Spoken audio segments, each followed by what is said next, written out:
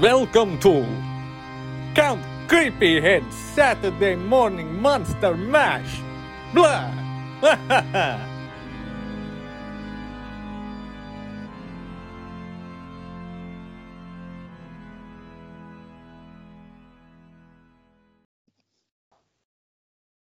Welcome, everybody, to Count Creepyhead's Saturday Morning Monster Mash.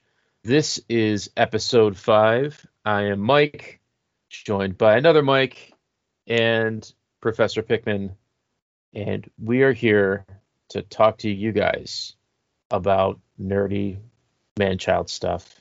So I hope you're ready. Buckle up. It's going to be a fun ride this week because we have a lot to talk about. How's it going, guys? Pretty good. Episode 5, still alive. Oh, John, man, maybe that's what I'll call the episode. That's a good idea. As soon as I heard episode, anytime I hear really anything with episode or any number 5, it's automatic Johnny 5 because I am a child of the 80s. I'm still pissed we never got a proper toy of him. I know. I wonder where the actual robot is. It's got to be somewhere. Oh, it has to be. I'm guessing whoever did the effects has one of, I'm sure there was dozens and dozens that they made of those puppets. Huh. Weird. I would be heartbroken to know that one didn't exist. You would think that, Joe Schmo effects guy, realizes he has it and he could just take it to conventions and retire nicely the rest of his life.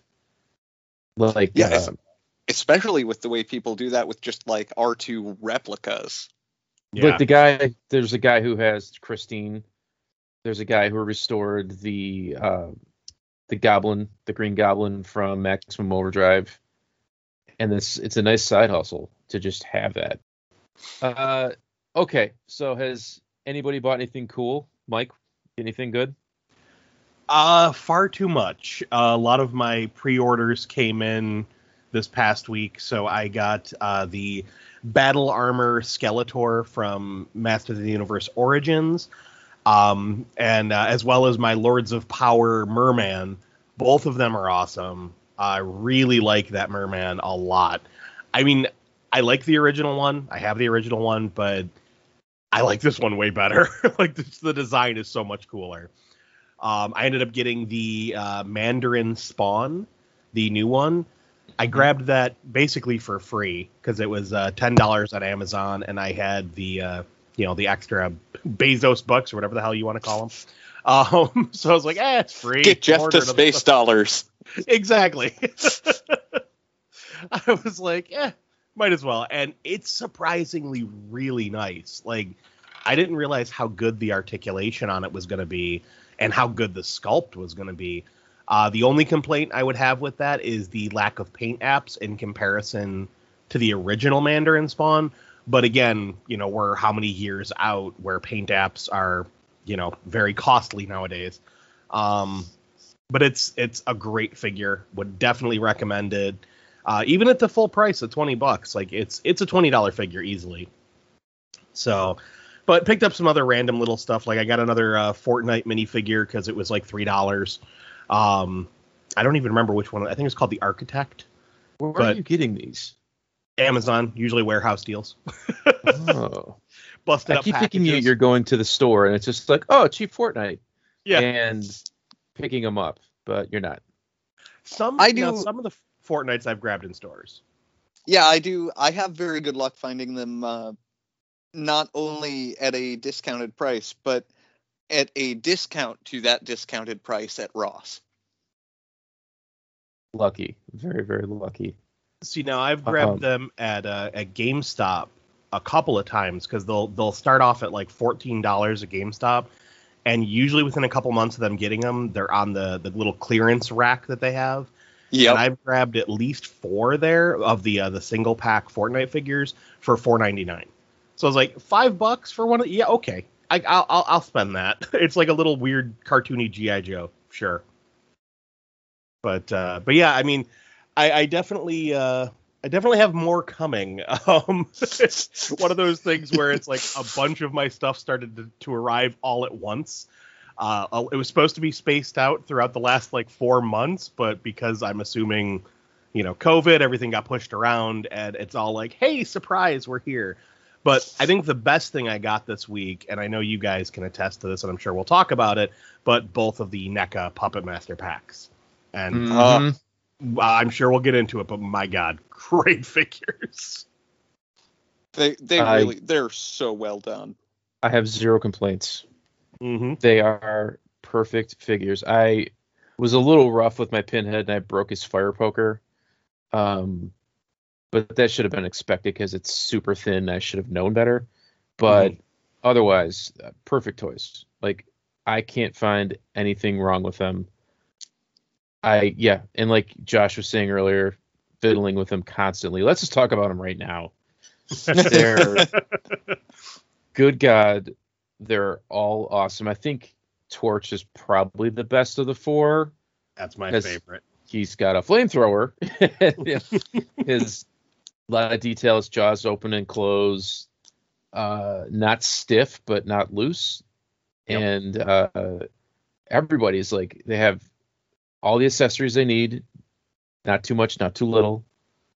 Tons of articulation for a figure that size. It's amazing. You don't feel like you're gonna break them, Yeah, even with Blade, I'm really impressed at how sturdy Blade feels. Yes. Yeah, and he's so thin. You would expect him to feel at least a little brittle, but no, everything feels solid with him. Yeah, I really expected when I opened him up to be okay, I'm gonna find a pose that I like, and then I'll put him in that pose and never want to touch him again because he'll probably break. But no, right. It's the polar opposite. It's I keep fiddling with him and he still feels durable and not I've put any stress on him. And bravo, NECA, bravo.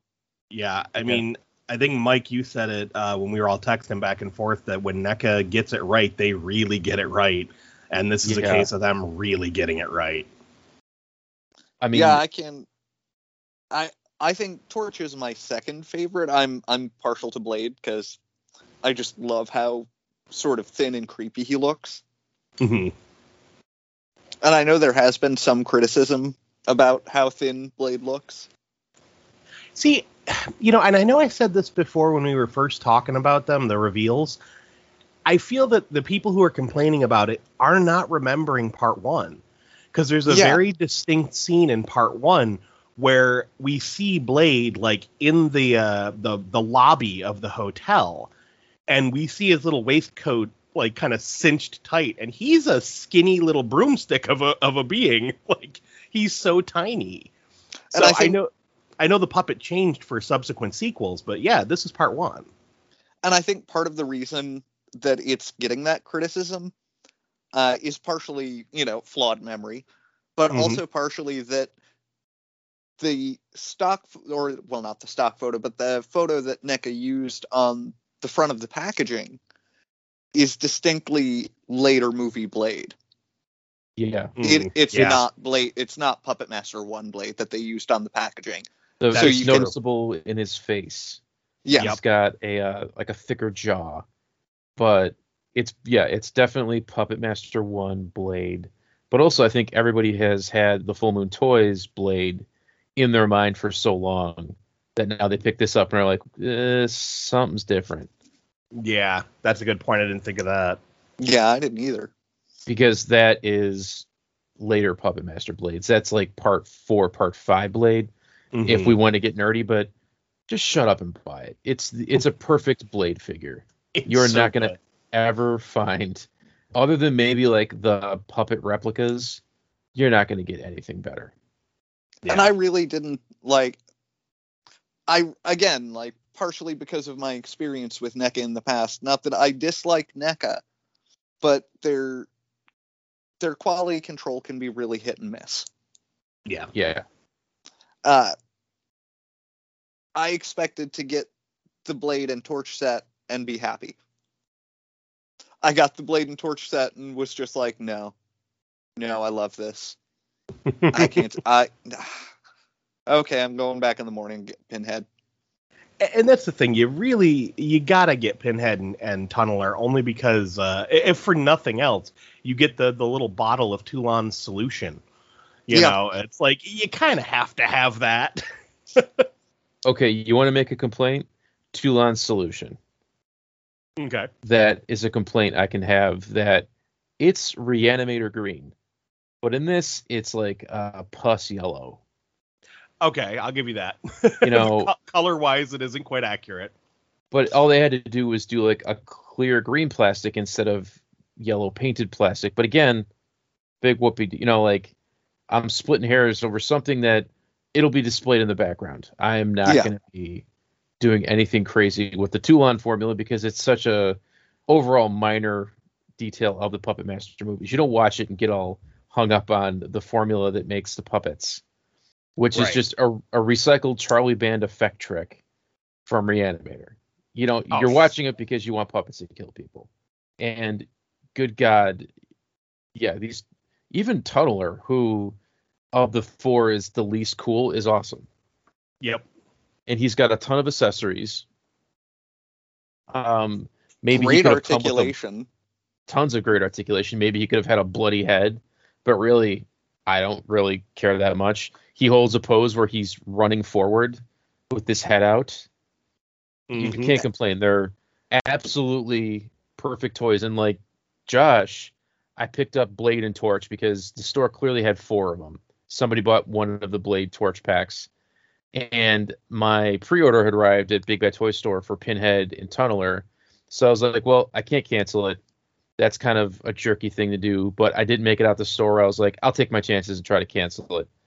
And picked up Pinhead and Tunneler. Thankfully, Big Bad Toy Store, like, you have a certain amount of times you could cancel something that's already arrived. So I did that. And I'm so glad I did because they're a ton of fun to play with. Oh, yeah. 100%. And yeah, the scale's weird, but any smaller, they wouldn't work. And any bigger, they wouldn't work. They're perfect. Yeah, they really are. Yeah. It really makes me want to see NECA tackle some more, like, 3 to 4 inch figures, because they really surprised me with how well they did it. They were supposed to do 3 and 3/4 inch Shaw Brothers stuff back in the day. They got me really excited, and it never happened. I don't know why, because that would have been really cool, and they never did it. Yeah, I think they definitely need to do more in this scale. I'm excited for the Toonie Terrors Inevitable Puppet Master stuff because I think those will look awesome. Oh, hell yeah. I love the Toonie Terrors. Yeah. That's like, even if I stopped buying any NECA thing, like the Ultimates or anything, if I stopped collecting those altogether, I would have to continue with the Toonie Terrors. I have all of them except the bloody variants because I'm like, I'm not paying $14 for, the same figure just spattered with blood. Yeah. But I have all of the regular, mainly thanks to Josh, because I couldn't find the last wave around here due to COVID, and he hooked me up for my birthday. So I was so excited when I got those. But yeah, I love the Toonie Terrors so much. That's awesome. I didn't buy the bloody variants. Like, I only have one set of the Shining Twins with the gunshots. I don't care which one they are. And I haven't bought Ghostface. I have both Ghostface and the Creeper, but they're pretty fragile. Yeah. But it's just a matter of me like having a couple extra bucks and finding them in stores. And I am super surprised that they haven't done Alien and Predator yet. I'm sure that's just a matter of time. I'm sure it's a matter of days with all these announcements that are coming out. Right. But that just seems like a layup for them instead of doing like bloody repaints of like Ash and, take your pick. So I hope that's happening. I'm also really hoping for a McCready Toonie Terror, since they have the Thing license. Oh, man, I never thought of that. Well, we only really have so far the one hero character. We got Ash, and I mean, I know we're getting Quint from Jaws, in the 2-pack, but I would love to get a McCready figure, maybe posed like holding the flamethrower or even holding the lantern and the dynamite. But that would be fantastic. And the other one that I would absolutely love to see is a Loomis to go with my Michael Myers. So if I have my way, I want those heroes. Well, let's hope they get to him sooner than later. Josh, what about you? Get anything cool? Well, I also got the Puppet Master figures, obviously. Which, no regrets whatsoever if that isn't blatantly, painfully obvious already. But I also grabbed some of the new Masters of the Universe Masterverse figures. I actually have not mentioned this to you because at first I was a little ashamed because I didn't know how I felt about it, but I got Skeletor. What's the verdict? I kind of love him. Okay. He's not perfect. I'm still not crazy about the head sculpt. It's a little weird. I'm sure it has everything to do with trying to be like the animation, but I think I agree with people like Pixel Dan who just mentioned the fact that like it would look better if it were only yellow. Yeah. The choice to make it kind of that weird bone color is definitely an odd choice. I don't hate it, but it's definitely taking some getting used to. The only other drawback I'm going to give to it is that it is a distinctly darker shade of blue than any other Skeletor that's on the market currently, which means any part swapping, which is totally possible because the ports are all the same size as Origins. Any part swapping makes it look really odd, so you can't put, for example, the Rise of Evil Keldor head on the body and have essentially like an almost classic style Keldor because the skin tone doesn't match at all. Mm-hmm.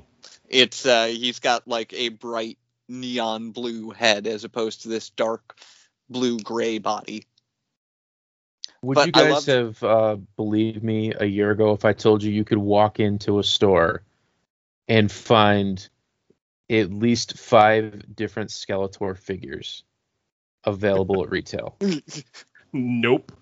Well, actually, we'd have to flash forward to before a year ago, because about a year ago was when they were like, we're doing Origins. Yeah, that's true.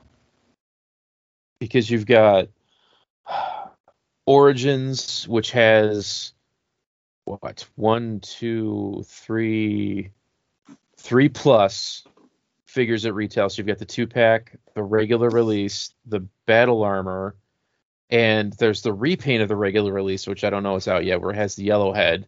You've got Origins Skeletor, the vintage style. Skelegod. You've got all of the stuff for Mega Constructs. You've got Funko, which I could probably find 4 just going outside my house and driving 3 or 4 miles to like Walmart and GameStop. That's ridiculous. See, I just thought you meant like on the street. Like, hey, look, there's a Funko Pop Skeletor just lying on the side of the road because nobody cares. They're everywhere. Hell, there's even if you're a car collector, there's a Skeletor Hot Wheels toy. There Oh absolutely my God, I forgot is. about that too. There's more Skeletors out there than there are Ninja Turtles. That's true. That's nuts. At least and it's until the doubly next nuts cartoon. because there are 4 Ninja Turtles. Yeah. I think the only thing that might have a one-up on Skeletor is like Optimus Prime. Yeah, There's Bumblebee. a lot of Prime out there, and Bumblebee. I think But- Bumblebee has Prime beat. Yeah. I think, yeah, you're right. Maybe Megatron, I don't know. But you can go to Target and find like 5 different Bumblebees. Anyway, anything else, Josh, that you got? I also got the Masterverse Swamp Thing, Moss Man, who is, he's not perfect, but he's a lot of fun. He does have some drawbacks. I think the design of the feet, well, it's a cool look overall. Isn't very practical. The way it branches out makes it really hard to balance him in certain poses, which kind of negates the fact that he's superposable. Hello? Yeah, Nope, no, yep. I'm just nodding in agreement because you Oh, can okay, hear that sorry. over a podcast. He needs Sorry, I ankle was kind of pivots. doing the same thing. I had also grabbed my my iPad weird, so I was like, did I hit something? But yeah, he's not perfect. My copy doesn't have a terrible time holding up the vines. You just kind of have to find the right pose for it, or the right position for the arm, but he can do it. I don't think he could do it long term, but he can do it, which that's something considering the size and weight of it. It is a very weighty piece. It But looks like it's heavy. But I freaking love the sculpt. Like, you can see traces of Beastman in there. Just because, obviously, as, you know, he is essentially just Green repainted Beastman. Beastman at his core. But isn't there's vines and plant on every piece? There's nowhere they could share body parts, right? No. Like, there's absolutely no shared body parts. It's just that you can tell in the sculpt they took cues from the look of Beastman. Particularly Yeah, the definitely in face. his head. Yeah. So that's really cool to see that they gave him those specific design cues. I really like him. He's not perfect, but he's a lot of fun, and he's definitely a solid start. I don't think personally speaking, I have a lot of interest in any of the human characters, really. Like, I don't hate the look of He-Man, but I don't feel the need for him. I hate face sculpt so much. Same with Evelyn. Like, I really like a lot of aspects of Evelyn, but what am I going to do with a 7-inch Evelyn? At least with Skeletor, he can, I can say he's a powered up version of Skeletor and towering over He-Man. Yeah, it seems like there's a deluxe He-Man coming. There's like the rumors of something has been listed in retailers' computer systems, and a deluxe Triclops. Yeah, and there's that faker that's coming out that has the angry He-Man face, which still doesn't look right to me. But I have a feeling that the show is going to change my mind on a lot of stuff. But we'll see. Skeletor is, I can vouch for, like, the Skeletor does feel like a nice $20 figure. I also really like the way they did the armor on him. How does the plastic feel? The plastic feels nice. I do have a few joints that are a little wobbly. They're not so much loose, but they do have kind of an almost wobble to them, almost like Mattel's just figuring out this pinless technology that Hasbro's using. Because it is all that pinless technology, so I think it's just that they're on a learning curve with it more than it is necessarily going to be a consistent problem. And these don't come apart like Origins, right? They do at the wrists, and their heads pop off, and the heads are the same size joints as Origins. Okay. There are certain Origins heads, Skeletor heads, specifically the Rise of Evil Alcala Skeletor, with the jeweled eyes. That looks really nice on the Masterverse Skeletor body. I went shopping with my wife on Saturday night at Target, like later, and there's this poor guy who was shopping. He went right for the toys. Like, I was walking around looking at clearance, and he picked up the Rise of Evil 2-pack, and then I kind of just followed him throughout the store as we were shopping out of the corner of my eye, and I could see that he was like buying all this other stuff to hide his He-Man purchasing, because you clearly tell he had to go home and, hey, honey, I got, dish detergent, and I got some pizza and some Oreos. Oh, that's just He-Man. Don't worry about that. Like, I totally I felt for him. Like, I wanted to just pat him on the back. Like, it's okay, man. We've all been there. See, I would have done that at some point with my ex, I'm positive. But With Ruth, it has never been an issue, which is part of why I'm sure we're still together. I'm pretty lucky in that regard myself. Whereas, like, if I go out, it is almost a shock to come home without a toy. Or she'll be like, "What, you didn't buy any toys? Yeah. Why?" I usually get the question of, what did you get for you? Because it's like I usually have something.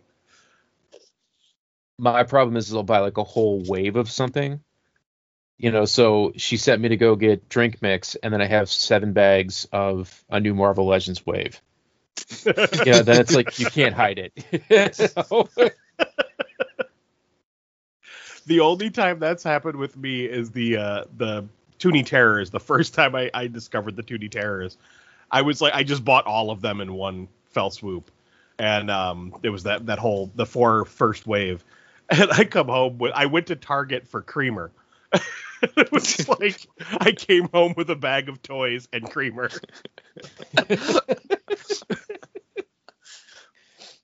Okay, well, Oh, Josh, go ahead. I was just going to specifically say there have been a few times, just in the past few days, where Ruth has very specifically asked if I needed use of the car for anything, and the only reason I've said no is because if she gives me the car, like if I take her to work and go out toy hunting with the car,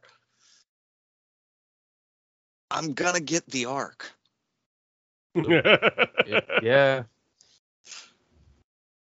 Like it's been asked, I think 2 or 3 times now. Like, are you gonna go out to Toy Dojo and see if they still have the Ark in stock? Which means I have the go-ahead to go buy the Ark. Mm-hmm. So I'm probably gonna go buy the Ark. You know what somebody should invent? DoorDash, but for toys. Oh God. Although it isn't extensive, there is I think it's still around. There's a service, at least here in Austin, called Favor. Okay. And it does extend to certain toys that are relatively easy to find. Like back in the day when there was a Toys R Us very near to me, it had a full listing of the common Lego sets that were available to be delivered to my door through Favor. That's really cool. And it was also very dangerous. Which it was worse than Amazon because it was same day. It was basically just like... What was your markup? It was like the usual delivery fee you would mark up for food. So you would have like maybe a $5 delivery fee plus tip plus tax. That's dangerous. Yeah. So, Josh, I know you've been into these for years, but they just got clearance to Target. I picked up, other than the Puppet Master stuff, Junk Bots. From who makes those? People who make Hexbugs. Yeah, Hexbug. It's like Hexbug's Junk Bots. And I'll do a little visual theater. They come in a dumpster. They're chained shut. So you break this. It's like one of those, the fun isn't opening them. You break the chain off, and inside there's a bunch of garbage that you build into a robot. So I got a 2-pack for $4.50, and then I bought a single pack for $2.50. They're awesome. There's no, especially at that price. Yeah, there's no checklist. So I went online and looked at the checklist, and I feel like I've got almost all the ones I want already. So I don't know if I'm going to be buying a ton more unless they get super cheap. There should be a checklist hiding somewhere in the garbage. It's in the 4-pack, which isn't clearance. Oh, okay. But the 2-pack comes with like a light feature with a little fiber optic tube so you can light your guy up. I'm a big fan of the robots that obviously look like people, so you can make, it's a hot water heater and it's a robot zombie thing. But there's some of them that are like an ostrich, like a weird animal, so I don't know if I want those. I have a weird love of those ones because they're so bizarre. But I'm also thinking, what if I had a big bucket of this stuff? I could make anything I wanted. Yep. The only complaint about these is that the joints don't really stand that well. So you move them once or twice, they pop apart. But they're having also said- really easy to tighten up all the joints onto. Yeah. Having said that, these have at least 2 more markdowns at Target. And I will probably not have self-control, and I'll buy a ton of them. I can see it now. They're Plus super Junkyard cool. Diorama. Yeah, and it just have fun having dumpsters. I have toilets. I have bathtubs. I'll have dumpsters now that I can put tentacles in because why the hell not? And where else can you get things for a Junkyard Diorama? Like a broken down washing machine and stove. Yeah, Right. a microwave, an engine block. All the ones I got came with this weird bent pipe accessory that I think is just to get them to stand. To I know plug into the I back know of them. exactly what one you mean. Yeah, they're awesome. And if you've got that itch that you need a toy and you're not Mike and you can just find Fortnite figures by like looking in any direction, get Junkbots. They're cheap and they're cool. And I'm sure it's just a matter of time before all the ones that don't sell end up at like $5 below, and they're a little more expensive. So get them. I highly recommend them. They're super cool. Also, if you have any other figures with cool light piping or anything like that, the fiber optics can be used very well for those. Oh man, I was looking. Mine is green. If you have a Bane figure, it's perfect for his Venom tube. So Oh man, I didn't even consider that. I've been using the red ones for Transformers. yeah, I got a green one. And if you've got like that McFarlane Bane Build-A-Figure, you need like a Dremel, some glue in about 10 minutes, and you're good to go. It's super cool. So Mental note. yeah. This week, I have a very special sponsor in that my daughter paid me cold hard cash to promote her seashell bottle. She started last week, and she's actually doing it this week. So here's a special, slightly violent word from my daughter, who is a huge, huge Arnold Schwarzenegger fan. She's moved on from Care Bears, and now she's all into Total Recall and Commando and Predator, Terminator. I'm a great father, and I let a 5-year-old watch these movies. So enjoy a word from my daughter, and we'll be right back. Conan, what is best in life? To crush your enemies, drive them before you, and buy Zoe's seashell bottles. Welcome back, and it's time for this week's news roundup. It started slow, and it has picked up immediately as companies start to reveal their San Diego Comic-Con news. I'll start with Funko because, as everybody knows, we aren't the biggest Funko fans, but they get us every time. They have showed off Shockwave and the Cobra Bat. No word if the Cobra Bat has the changeable hand feature, but he looks pretty cool. He's got the claw, and you can always wonder why the hell killer robots from Cobra have to have a shirt and pants and a gun holster, but, you know, Dr. Mindbender works in mysterious ways.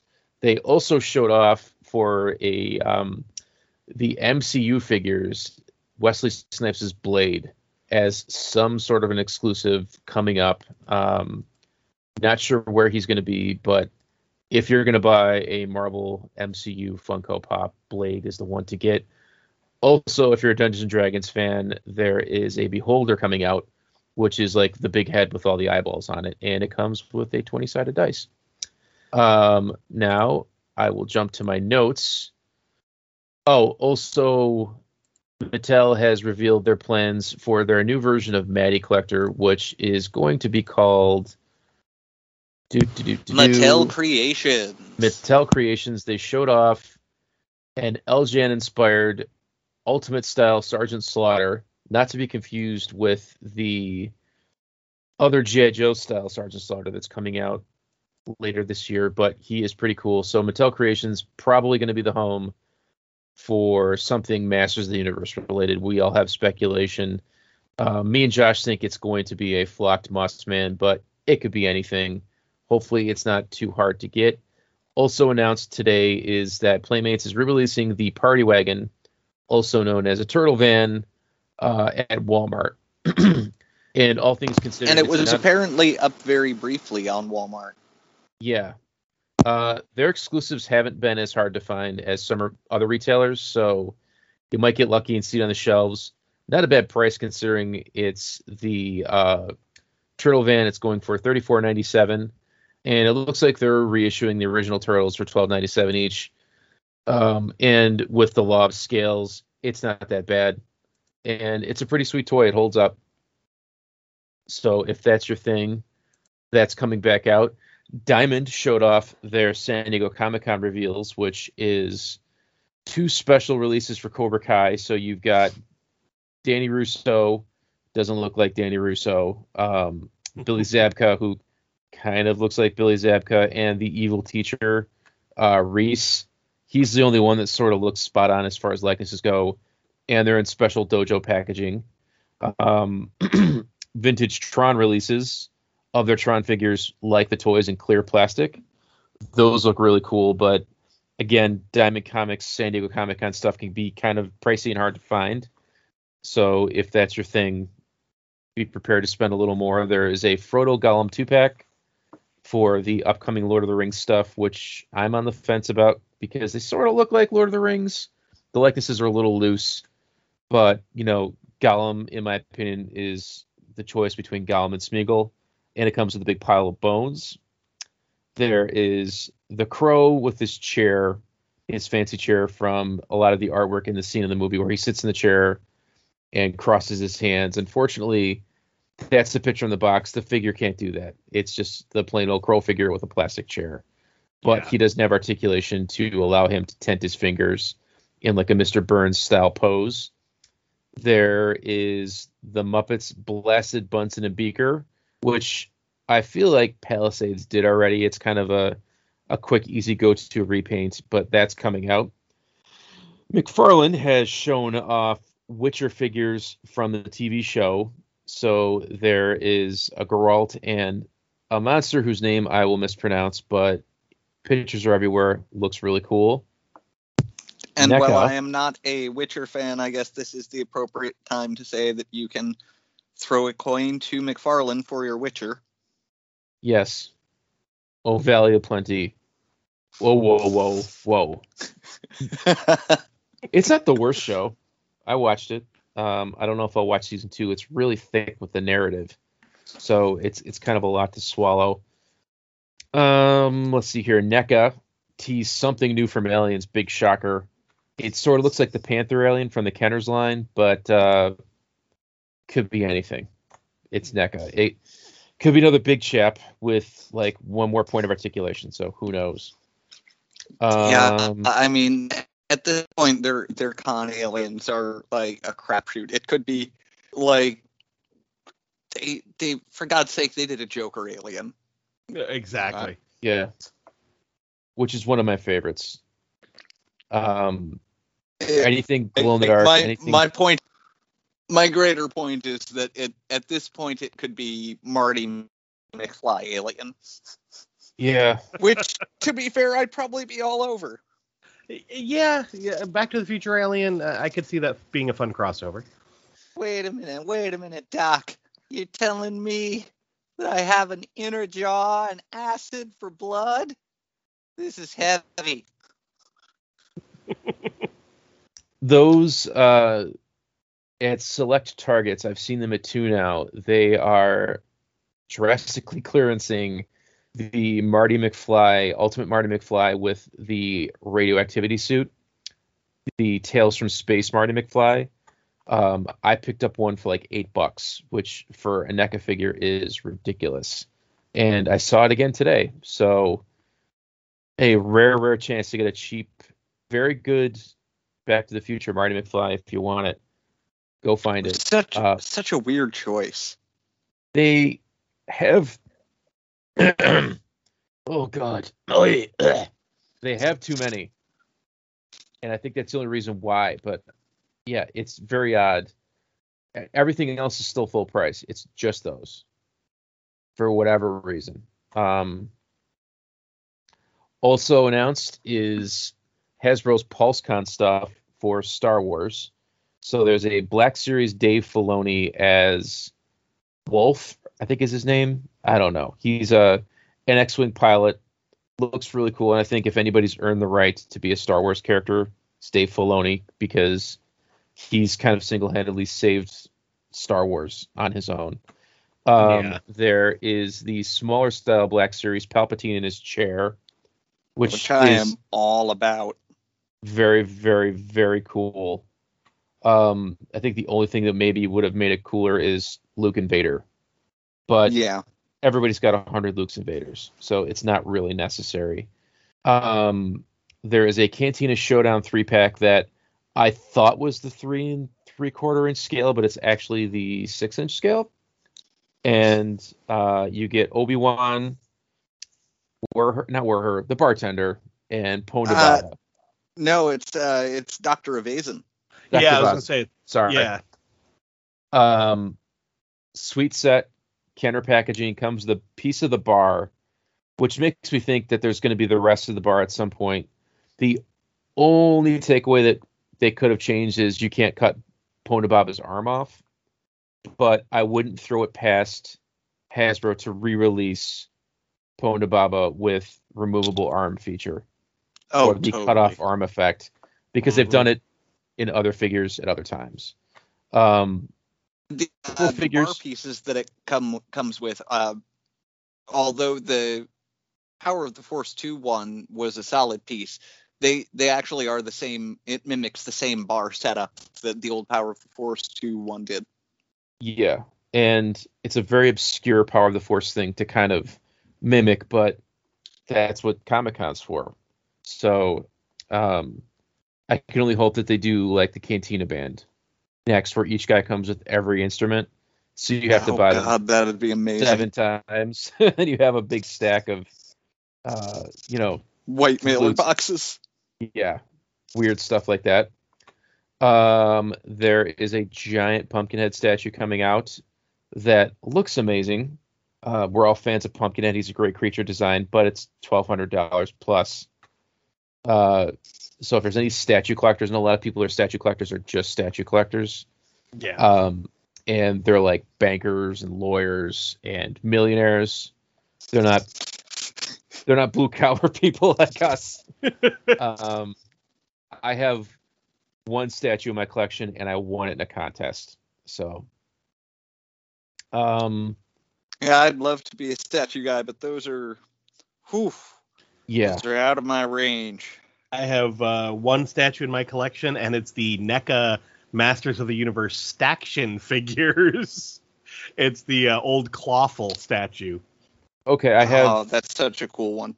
I've got a few of those in my collection. I've got Beastman, Clawful, Hordak, Tongue Lasher. I have a friend who has like the bigger style ones that came out that were really hard to get, and the Castle Grayskull door backdrop. Oh, nice. Oh, He's got. This is my friend He-Man Rick that I talk about sometimes. His collection is crazy. What else is coming out? Storm Collectibles showed off their kind of convention exclusives for the year. The only thing that's really notable is their Golden Axe stuff, which I always think is awesome. I don't get into Storm Collectibles because they're so expensive, but the dwarf characters coming out, the big bad Death Dealer guy is coming out, and they've repainted their skeletons again, which is actually a pretty good deal. For $60, you get 2 skeletons and weapons. Yeah. So if you want cool skeletons, get them from Storm Collectibles. They're pretty cool. Super and if 7. if you don't like cool skeletons, what is wrong with you? Yeah, if you don't like cool skeletons, stop listening to our show, you piece of garbage. Super 7 showed off their Stay at Homicon stuff, which is they're not doing Comic-Con. Just order direct from them. And thankfully there isn't any big stuff. It's all reaction and like t-shirts. They showed off some glow-in-the-dark Army of Darkness stuff, which is cool if you love glow-in-the-dark figures. Captain Supermarket, which is just a regular Ash and a special card. Groon with 2 fangs from Thundercats before he gets one of his tusks broken off and becomes Bad Groon. The the big reveal was a reaction Shogun Warriors Godzilla, which I will spend $100 to get if I have to, because I've got all the diecast Shogun Warriors, but I don't have Godzilla.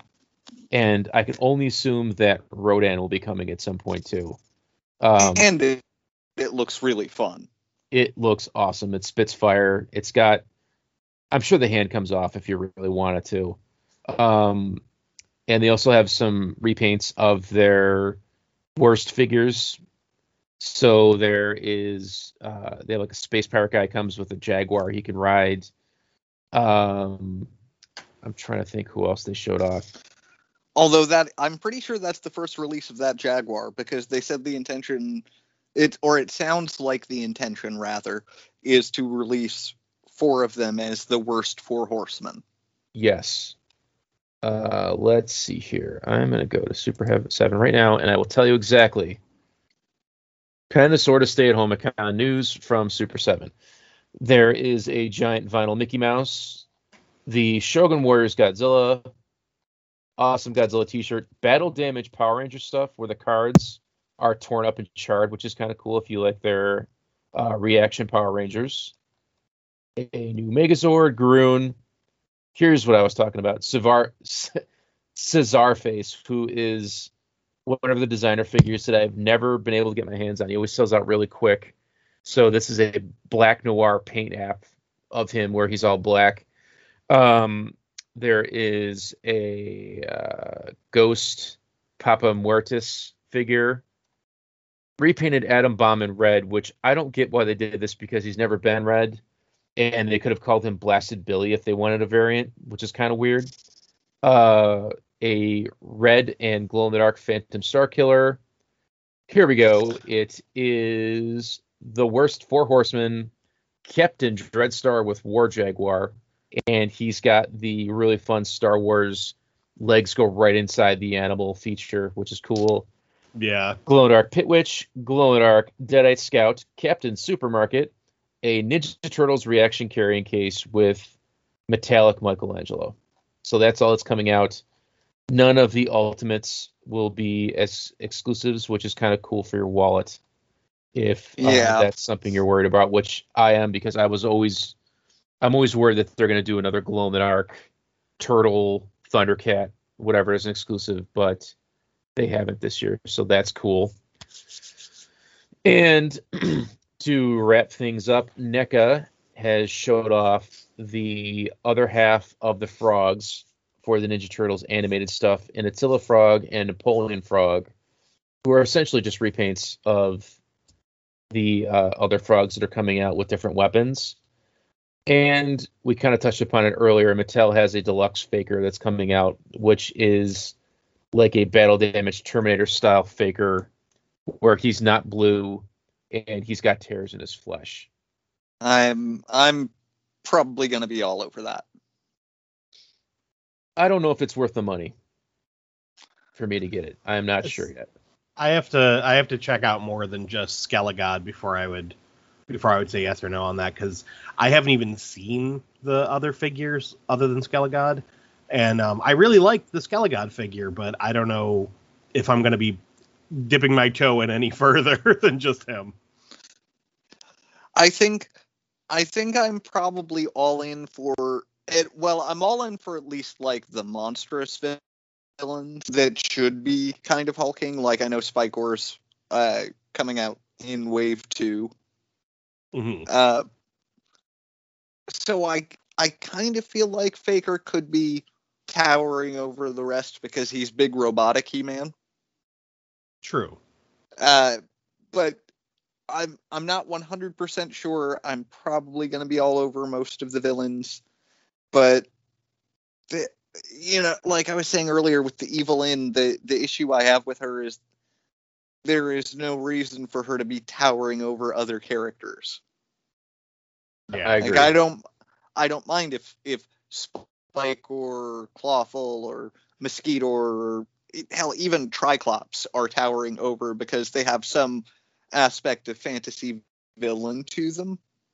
But then when you get into the more mystical characters like Evil-Lyn, Sorceress, or even Zodak, I don't feel like would make sense for them to be hulking and towering over everyone. Agreed. Well, you really shouldn't complain until Orko comes out where he's 9 inches. Although, to be fair, from what we've seen in the trailer, post-apocalyptic Orko is kind of cool. Yeah, is that Beastman? Or is that another guy? It's not clear yet. Yeah. Yeah, is it Red Beast or is it Beastman? You know, or like, are they doing what the 2000X did and they have other characters from the same species? We'll never know. All I know is if we don't at some point get a Roboto with Poncho, I'm going to be mighty disappointed. Yeah. I want Pancho Roboto. Oh, Okay. and I really hope that's just his name on package, Pancho Roboto. Exactly. It rolls off the tongue. Give him a It's really like cool Pancho, thick mustache. Pancho Villa. Yeah. All right, we are God. going to have...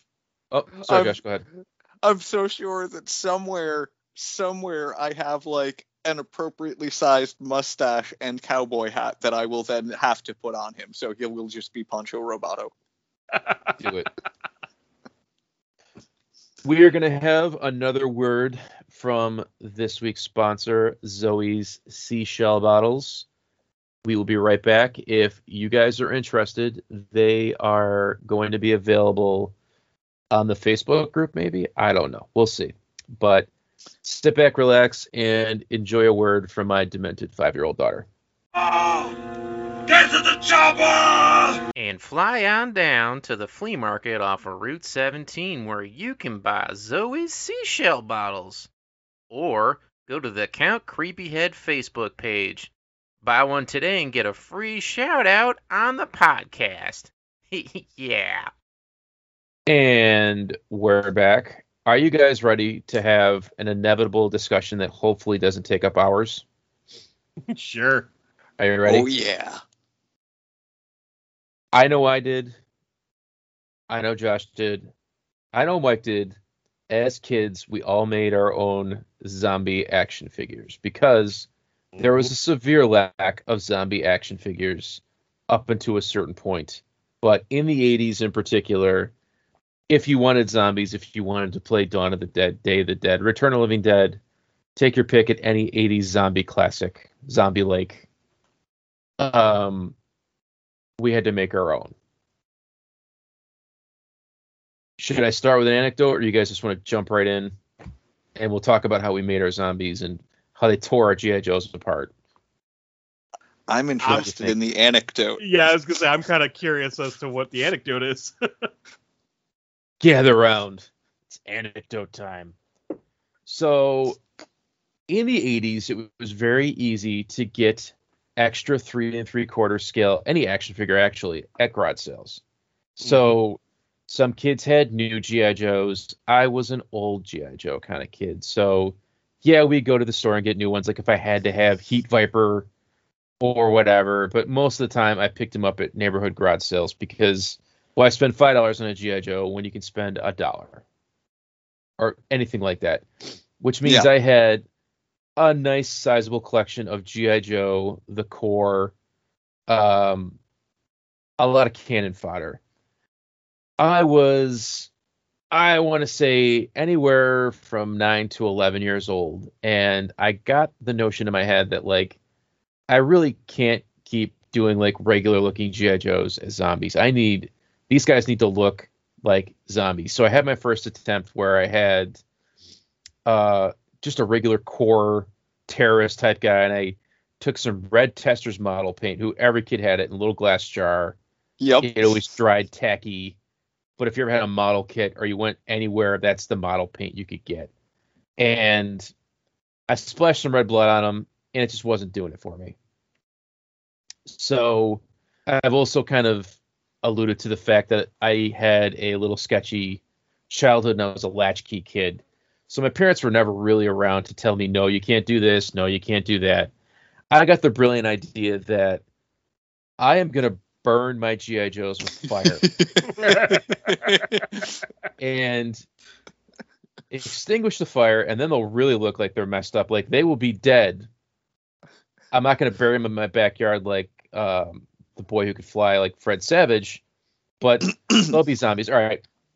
Long story short, what happened was I dug a pit in my backyard. I had this patch in my backyard where no grass grew because we had a swimming pool that we tore down. So this big circular sand pit that we never bothered planting grass seed on. I dug a hole. I got a bunch of stakes, and I took G.I. Joes that were broken, or I just thought would look cool as zombies, or they were like cobbled together from different parts. I tied them to stakes, which were just, tree branches and stuff that I cut. Stuck them into the pit.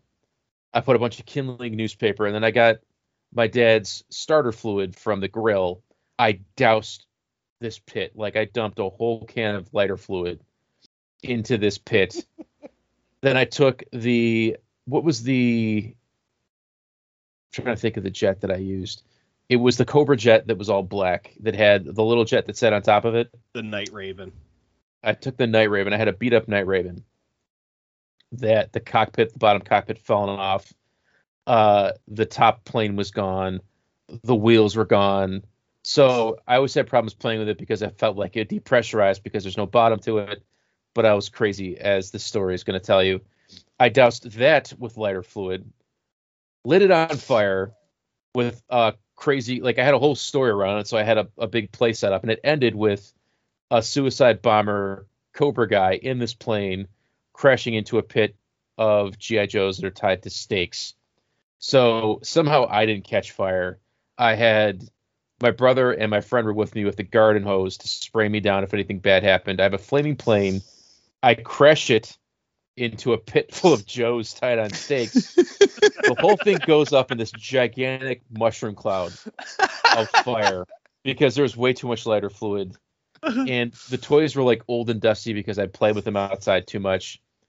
And everything caught fire. And then it was like Lord of the Flies, where the three of us were like, burn, burn. And we let them sizzle and cook for a long time before we were like, okay, that's enough. And we put them out. And then we got our hands on them. We had paper clips that we extended. So while they were all melty and goopy, we would like dig the paper clips in them and make like the wounds even worse. So we have these melted, mangled G.I. Joes, and then we quickly covered them with red model paint. Somehow the fact that they were sizzling hot cured the model paint, and we had zombies, basically. And that's amazing. As we were finishing, my mom came home from work, walked into the backyard, and the first thing out of her mouth was like, what the f*** are you doing? Oh my God. She wasn't mad that we're playing with fire. She was mad that we set toys that she bought us as gifts on fire.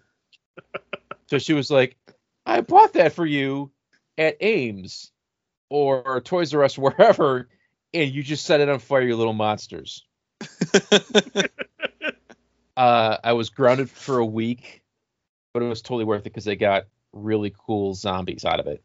And then I kept going back, stealing lighters and individually making zombies out of guys that I kind of regret doing in hindsight because they were cool. But I just got it in my mind that like, oh my God, wouldn't it be cool if like a vat of chemicals fell on Deep Six and melted him? And then he became a zombie. So I would melt like the really cool Deep Six with the diver helmet. I melted Wetsuit. I kind of regret that because I was always a fan of Wetsuit. But they had this like look to them where chemicals fell on them. And I still have some of them, so I'll take pictures and put them up for the episode when it drops. But that was kind of just like a much longer, like I should have been in therapy kind of thing. Well, into my teens where I'd just be like, I got nothing going on.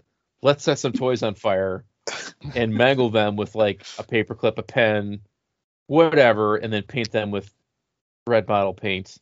And then I got good to the point where I figured out like I could do them in the Savini gray. I could get Sculpey and give them like the sunken eyes. But it was mostly just me setting things on fire, inhaling lots of plastic fumes to make zombies. So there you go. That's my story. I mean, mine is not dissimilar. I was going to say I got some stories like that. Fans who are not adults, if I ever find out that you've done this, I will scold you. Don't play with fire. Bad. Fire bad. See, I had a sandbox, which, among other things, at certain points got used as, like a desert wasteland, because at the time I had no idea it was a very sort of Judge Dredd-like play pattern. But there were certain points where I would use like the Terrordrome as the hub of a major city that was constructed above the old wasteland city. Mm-hmm. And people got ejected down the central pit into the wasteland. Nice. And then because it was a sandbox, it was the perfect place to do things like, take a culinary torch, and apply, or a soldering iron, and apply heat to a figure to melt it and get it charred and nasty looking, from being exposed to the elements of the wasteland. So I would like put concentrated flame on it until it started to bubble, and almost exactly the same. Like I would have like a paper clip and carve certain points into it so it had almost sunken in eyes. And and oh man, the soldering iron was great because you could melt sections out and have it look like there was like a bone protruding from their arm. And then very much the same with the tester's paint. I realized at a certain point that a certain amount of heat would sort of cure it to the figure. Which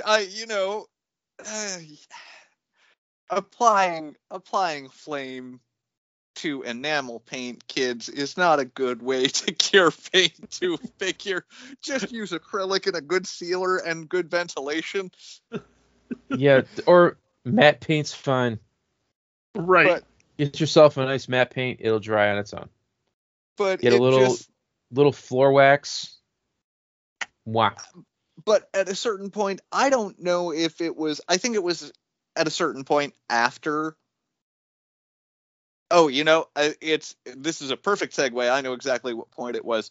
So at a certain point, my sister and I had an LJN rubber wrestling figure. And we decided that we needed to make some sort of mutant monster with it because it was a garage sale purchase. I think we maybe paid like $0.25 for it. Mm-hmm. And we decided we were going to stick it in the microwave. Ooh.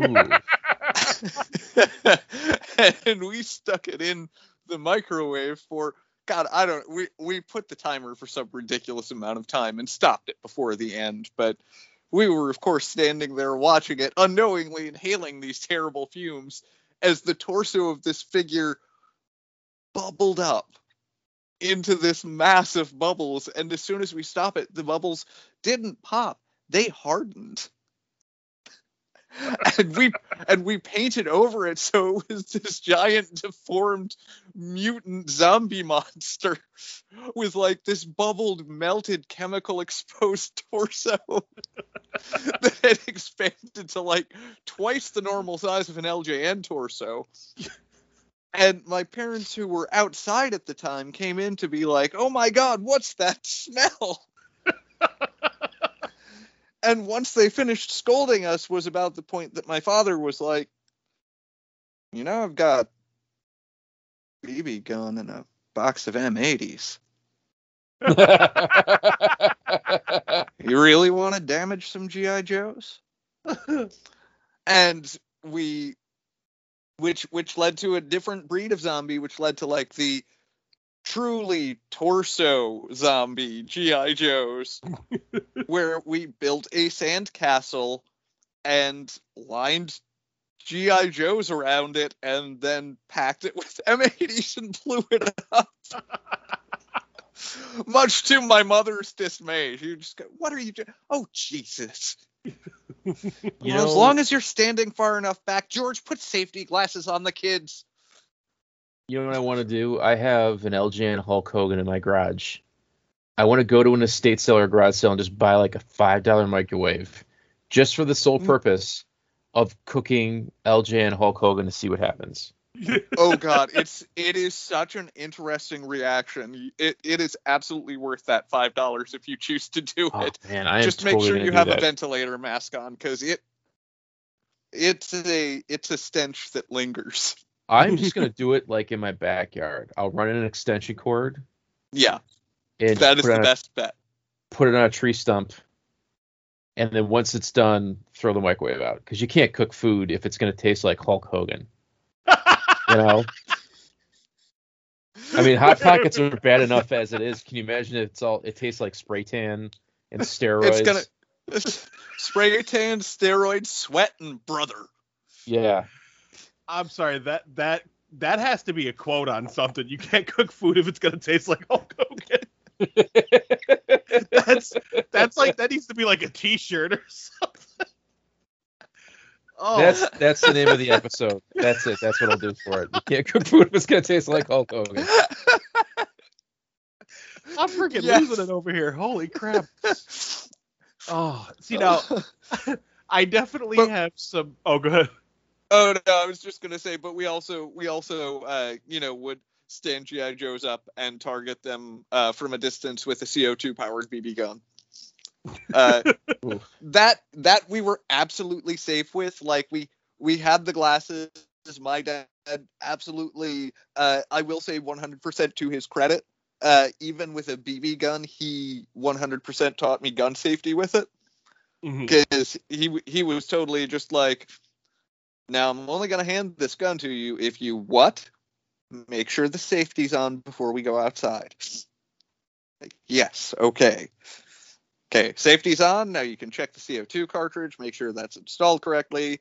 You can, check, make sure it's got BBs loaded into it. Once we're outside, you have your safety gear on. Then you can take the safety off and take aim. But did he have this conversation with your cats? He absolutely did not, because he was I can't say whether or not he ever did it, but my dad was absolutely the type of person to be like, I swear to God, if that neighbor dog keeps barking, I'm gonna shoot it with a BB gun. Don't do that. Yeah, that's not good. Mike, what about you? I definitely have some burning toy stories. But for as far as zombies go, I actually got a little more into the nitty gritty of it. Like, okay, so you were talking about the garage sale thing, and I have very similar stories to that, where I did get G.I. Joes on the regular. Like, that was my main toy. Like, I didn't have a lot of Transformers because my parents were like, you have so many G.I. Joes. Like, they didn't really want me to get into a whole nother toy line. So G.I. Joes, though, I could almost always get if, like, I had a good report card, or, I did all my chores, that it's like, we went to a store, I'd get a G.I. Joe. So I didn't want to mess up the ones I had, but my grandmother and my mom used to go, like, yard sailing, like, every weekend, especially in the summertime. And both of them would look for any kind of, like, cheap G.I. Joe or core or any of that. And I can't tell you the amount of times they would come home with, like, a Ziploc bag of just, like, random scattered assorted, like, guns, G.I. Joes with, like, broken crotches and missing thumbs, like, all the random busted up Joes that, like, the kids didn't want anymore, so they threw them all in a bag and was like, here, it's $1. So I would get those, and I have the little like eyeglass screwdrivers. Screw out, take the G.I. Joe apart, cobble together my own, versions. And I started getting to a point where I had this big lunch pail of just pieces. And I would slowly cobble together cool figures out of them. And anything that was left, like the broken thumbs, the broken crotches, the scraped paint parts, the loose-limbed G.I. Joes, I would piece together in just some weird amalgam. And then I would go into the garage and get my dad's power drill And I would do stuff like drill through their face, like, and then take hot glue and put like strings of goop and just slap acrylic red paint on it. Oh, I never thought of hot glue. Oh yeah, I had the man. drippy. That's actually what my first Tarman style figure was.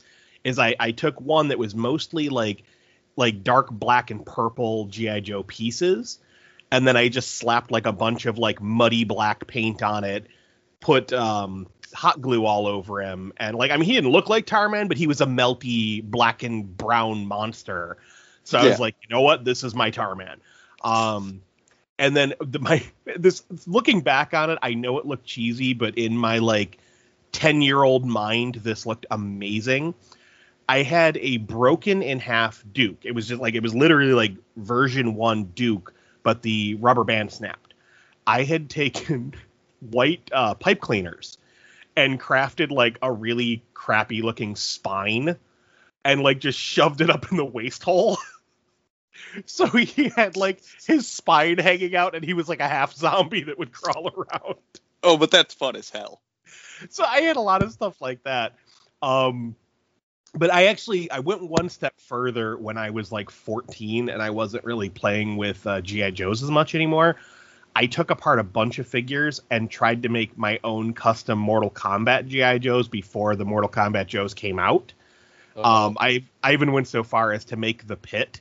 Like, I nailed a bunch of 2x4s together and painted it, and then like put a bunch of nails at the bottom, and had half G.I. Joes like, you know, impaled on the nails.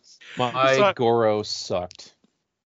I used Forearm from the Toy Biz X-Force line. Oh man, and yeah, What that did I think of that was a fun. Well, he took a lot of sanding because I didn't have a Dremel at the time, so I like had to sand all the belts off and all that. It was a pain, but I eventually got there. But yeah, as far as the lighting Joes on fire, the most messed up memory I have of that is me and my friend Jeff, growing up, like his whole family had a series of cottages in Shirkston. So throughout the summer, we would go up there, like, and I would get to go every couple of weekends, and we'd stay for the whole weekend. So it was like all of his aunts and uncles. There was like a series of like 6 cottages in like this little lot, and they had this huge fire pit in the middle. So we would always play in the fire pit, and none of the parents cared. They're over there drinking on the porch. They're like, they're in the fire pit. It's fine. You know. Well, we had taken a bunch of those crappy, like, pieced together G.I. Joes and core figures that we all gotten, you know, garage sales and whatnot. We had spent like the week making popsicle stick like huts. And we basically had this story where there was like stranded Cobra soldiers on this island, and they had become crazed cannibals. So we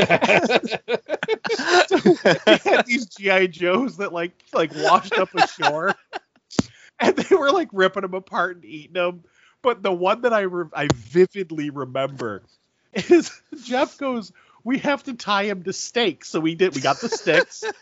And we had all these Joes like very like freaking Cannibal Holocaust style, like these guys tied to stakes, and then we put lighter fluid on them, and we lit them on fire one by one, and it's vividly burned into my memory of watching Iceberg, that one G.I. Joe, like the snow guy, burning, and his face just like his jaw slowly dripped down and like connected to his thigh.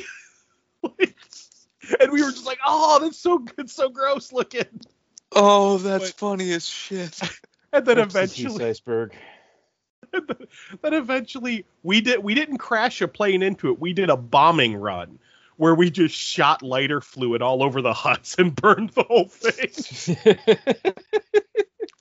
You know, I gotta say, if you're a G.I. Joe and your crotch or your thumbs are broken, Yep. I'm sorry for your loss, but you got to get turned into a zombie. Oh, yeah. Yep. Now, my favorite zombie toy memory, though, as far as like G.I. Joes would go, is there was this one Friday. It had to be, I want to say it was like 89, because it was the 89 season of G.I. Joe figures.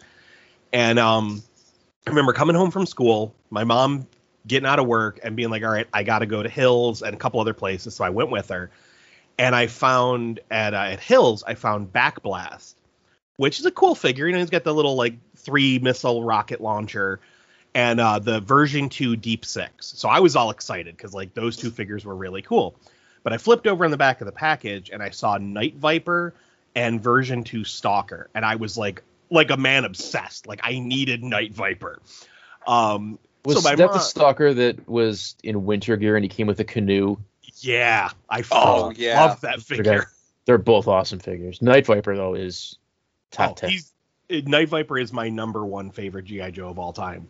But it was funny because like my mom, like I'd said before, she was kind of she supported my figure habit. So she saw how excited I was over these figures, and she's like, you know what? She goes, let's go to Child's World. So we drove out to Child's World.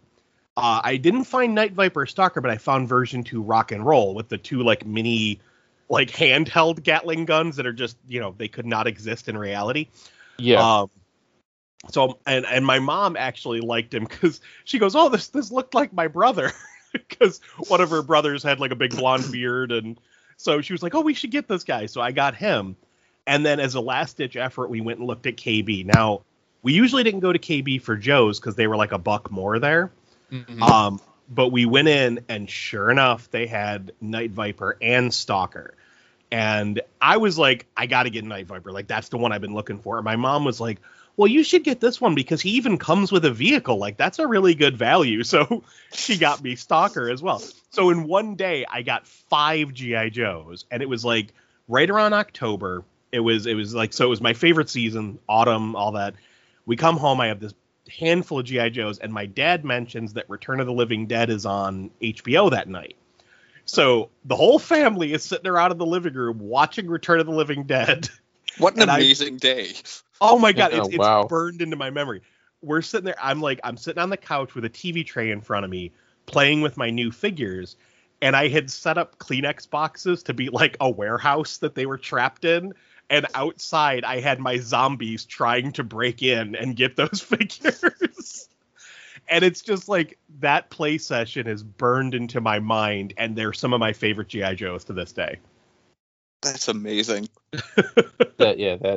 That's truly awesome. While it doesn't quite fall into the zombie area 100%. One of my longtime figures that just like kept surviving different things and living on in different forms and different play patterns was New Adventures Skeletor. Because that's a great figure. At some really point, one of his legs broke. It definitely wasn't on purpose at first. So I had constructed like a detachable makeshift leg from another figure that I could just like pop on over it. But it kept falling off. So at some point, I purposefully took off his other leg and sort of burned the ends of his legs. And then I took one of the bigger Exo Squad mechs, and I like tied a bunch of wires around him and glued him into the mech, and then sort of like melted his arms into the arm controls, and he just became like big Cyber Skeletor. That's awesome. That's really cool. And that Exo Squad, like I know we'll have to talk about that another time, but that's a great toy line. Oh man, it really was. The only complaint about Exo Squad is that G.I. Joes were just slightly too big. Yeah. To fit into those mechs, because those were like, you wanted a power loader for your G.I. Joes, and they kind of did them later on at the tail end of G.I. Joe, but Exo Squad was where it was at, but the figures were 3 inches and not 3 3/4. Yeah. And everybody had at least one, If they had just upped the size slightly.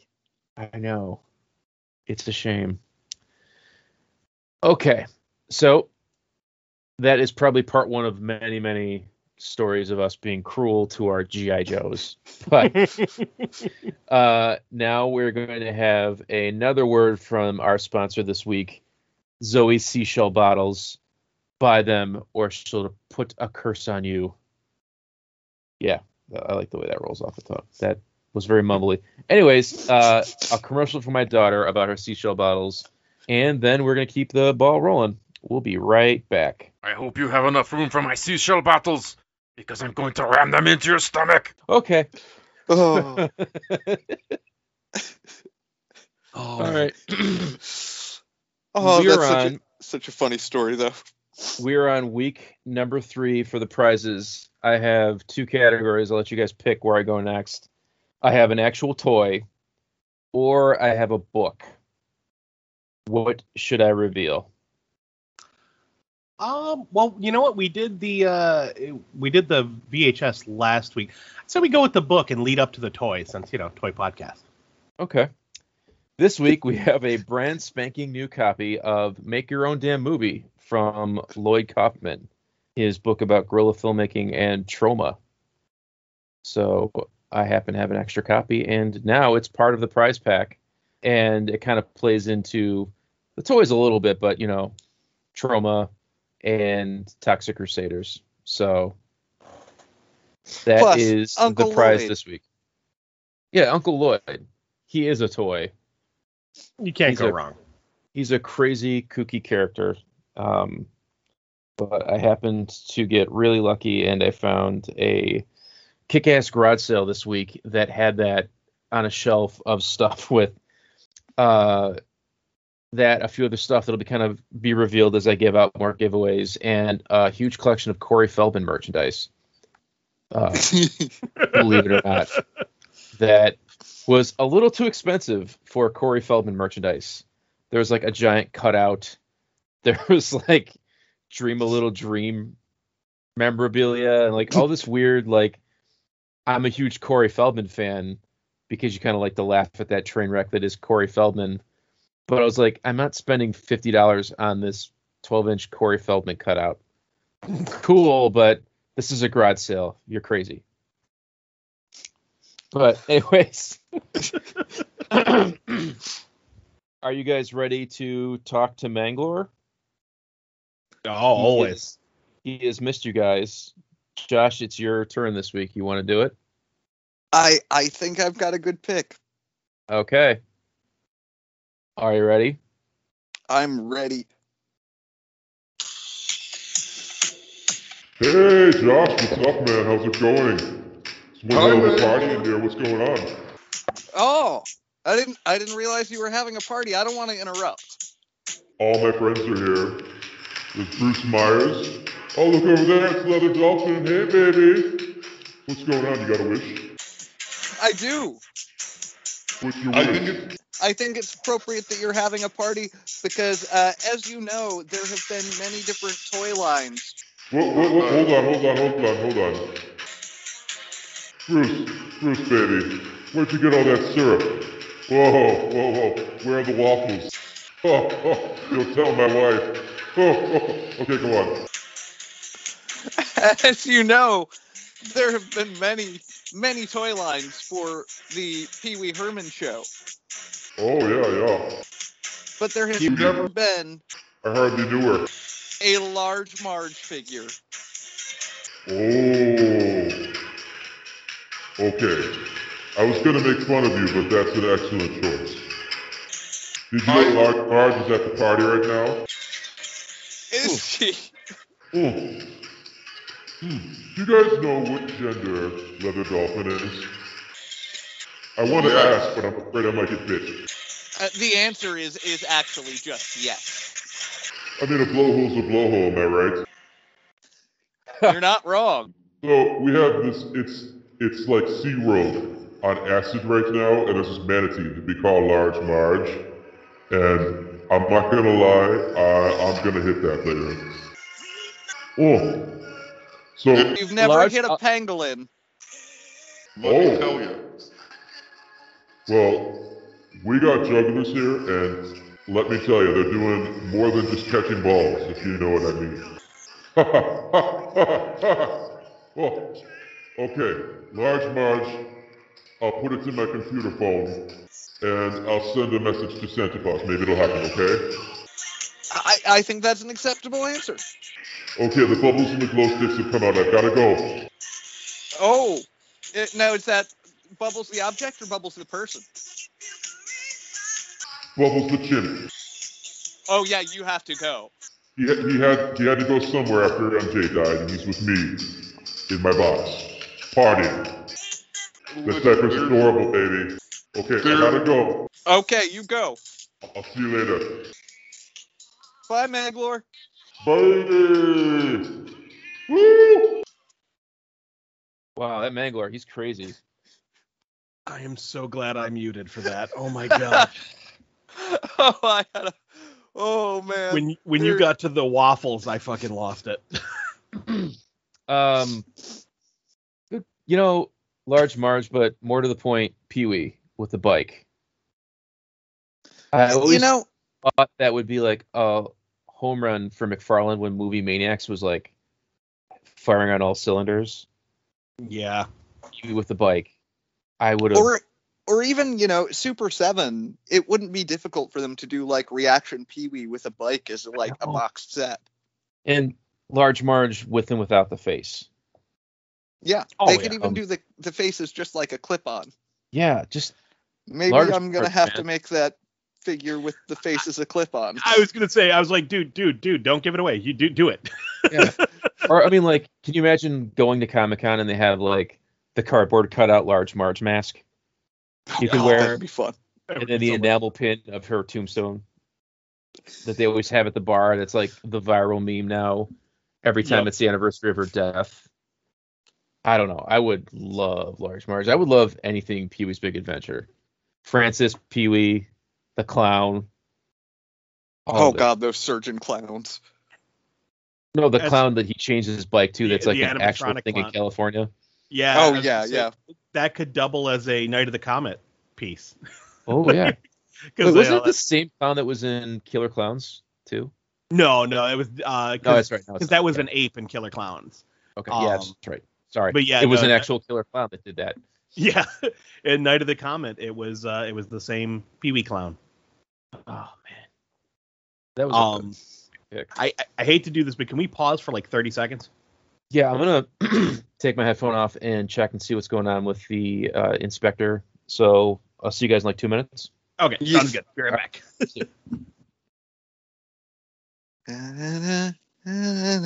Playing with toys right now. Playing with toys right now. Playing with toys.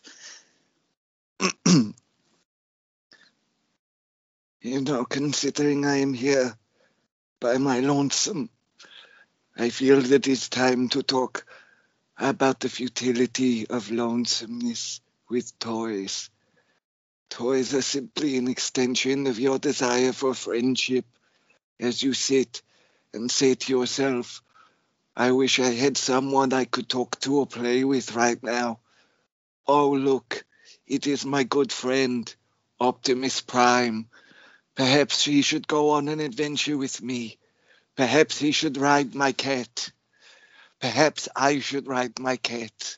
No, that's a terrible idea. I shouldn't ride my cat. However, I should ride Optimus Prime.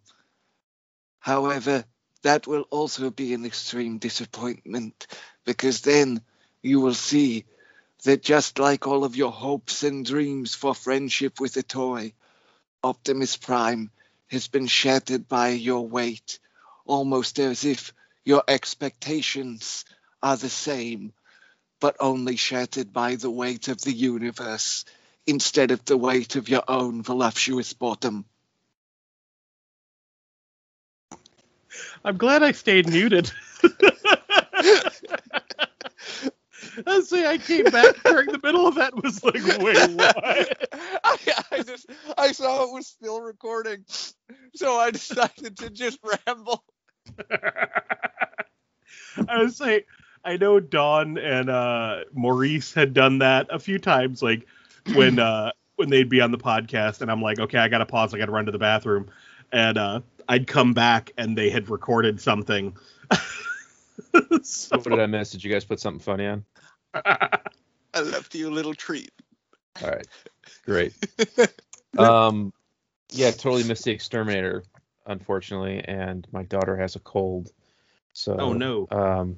She's been trapped in the house for a year and a half, Yeah. and now she's at summer camp around kids again, and they're all Oh just yeah. it's like the bubonic plague. They're all gonna get each other sick. So Yep. she needs this, like, for her immune system. Okay.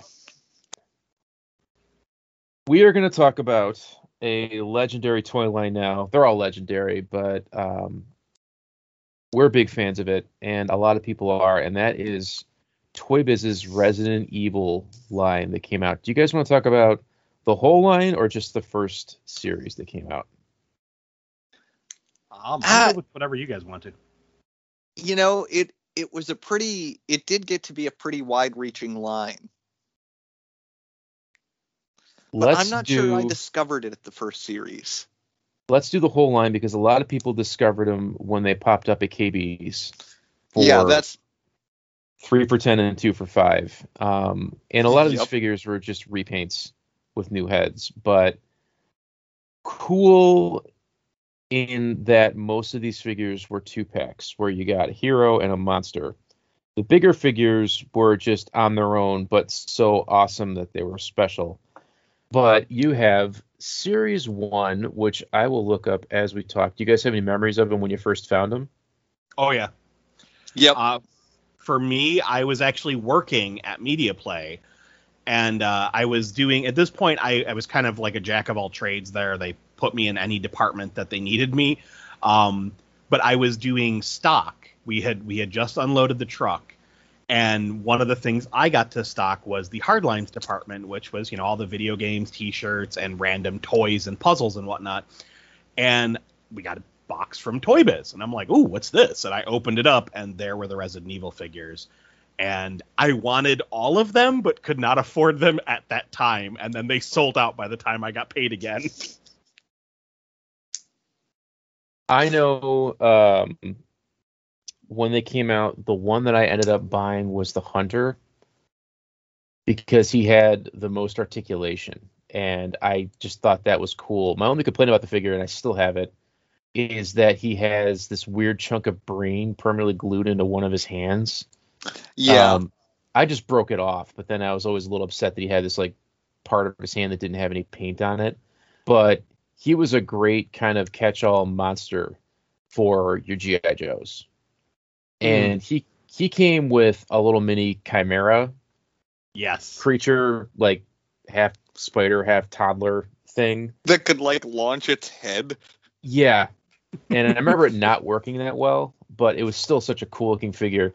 I need to add that I still have most of the monsters in my collection, with the exception of the Tyrant, who I have replaced with the Palisades Tyrant, which is another discussion, another line into itself. But Oh man.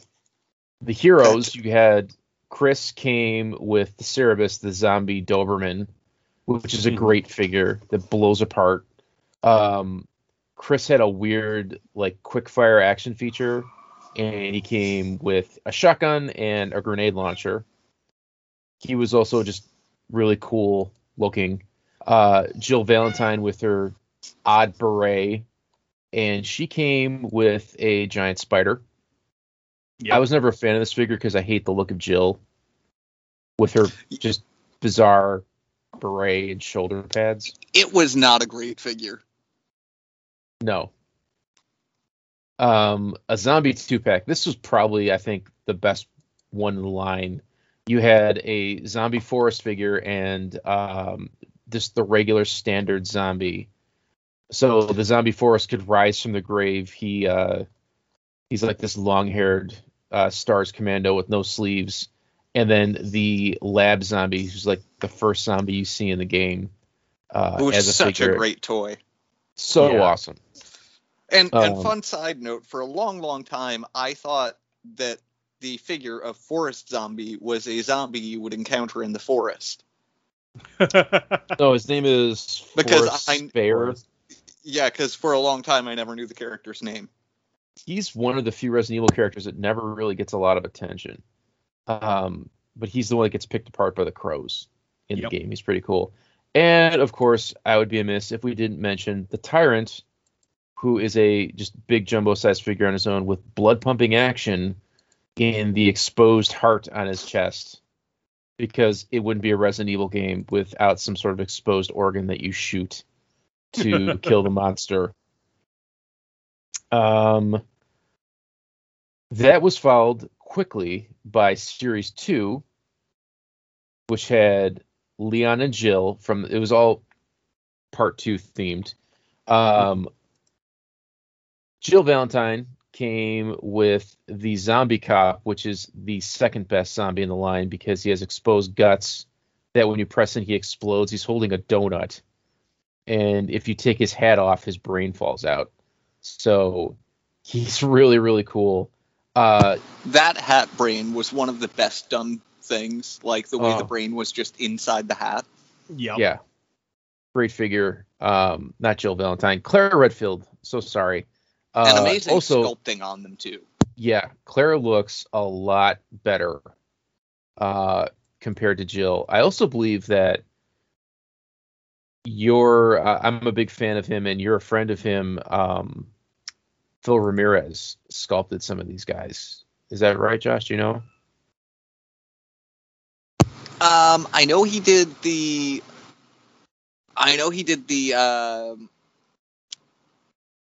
one of the William Birkin that had the big movable eyeball shoulder.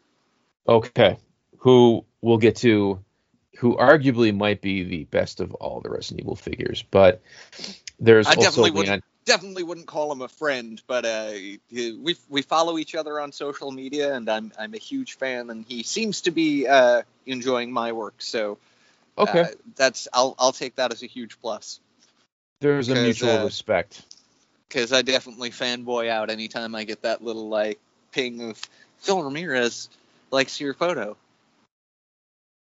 We have Leon Kennedy, who is the biggest stinker in the line, in my opinion. He comes to the liquor, which is really cool, but he's got this like he's got drop a deuce going on, like his action feature makes his legs splay out. Man, why is Leon disappointing in like every toy line? Right. Yeah, and he looks like he's clearly modeled after Leonardo DiCaprio, which is bizarre to me. He's got this weird, like, a haircut that a 10-year-old would have. Mm-hmm. Like this Eddie Furlong hair that they love in Japan, apparently, because he's always got it.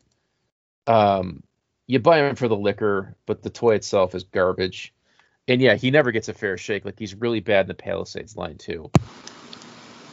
But the liquor action feature was super fun. Oh yeah, it can totally like thrash its tongue around. The big deluxe figure for this one is G4 William Birkin. So this is when he's covered in bulging parasites, and you can turn him into walking William Birkin or on all fours with his giant expended spiky jaw. I love that. I still have that figure, and I have I have both of the Birkin figures they did in that line, and they're both just amazing. I agree. I'm a bigger fan of the second William Birkin because, to me, that's the iconic look for him, but in the game he changes like 4 times. Oh, yeah. Series 3, also widely available in these clearance bins. You have Ada Wong, who is actually like a standard action figure with no action features. And she looks really cool. And she comes with the Ivy plant monster, who had an action feature. If you mess with a knob on his back, his mouth opens up. I'm a big fan of this toy, and he's in my collection. Great action feature, and the weird soft plastic that they used for his mouth still holds up, hasn't rotted or anything. So it's a cool toy. If you need a plant monster. And although this is going off on a slightly different direction, I will say that even though I missed the wacky design of the Ivy monster, I really liked what they did with them in the remakes. I agree. Super cool. There was a Tyrant Mr. X 2-pack. So the main protagonist, other than William Birkin in Resident Evil 2, is Mr. X, who kind of stalks you around. And it wouldn't be a Resident Evil game if he didn't transform as the game goes on. So he can go from mysterious bald guy in a trench coat to giant hulking monster with huge claws. So you take the coat off and then dress him up as Mr. X, or the Tyrant version 2, which is really cool. And the rubber from that was really sturdy too. Yeah. Toy Biz definitely got it right. There is a hunk with repainted lab zombie. So instead of the lab coat, he has a flannel shirt and he has a new head. And Hunk is just a cool, mysterious dude with a shotgun. So I always played with this one probably the most of all the Resident Evil characters I did play with them. I think I did. I think I played with the Mr. X the most because I slowly had. I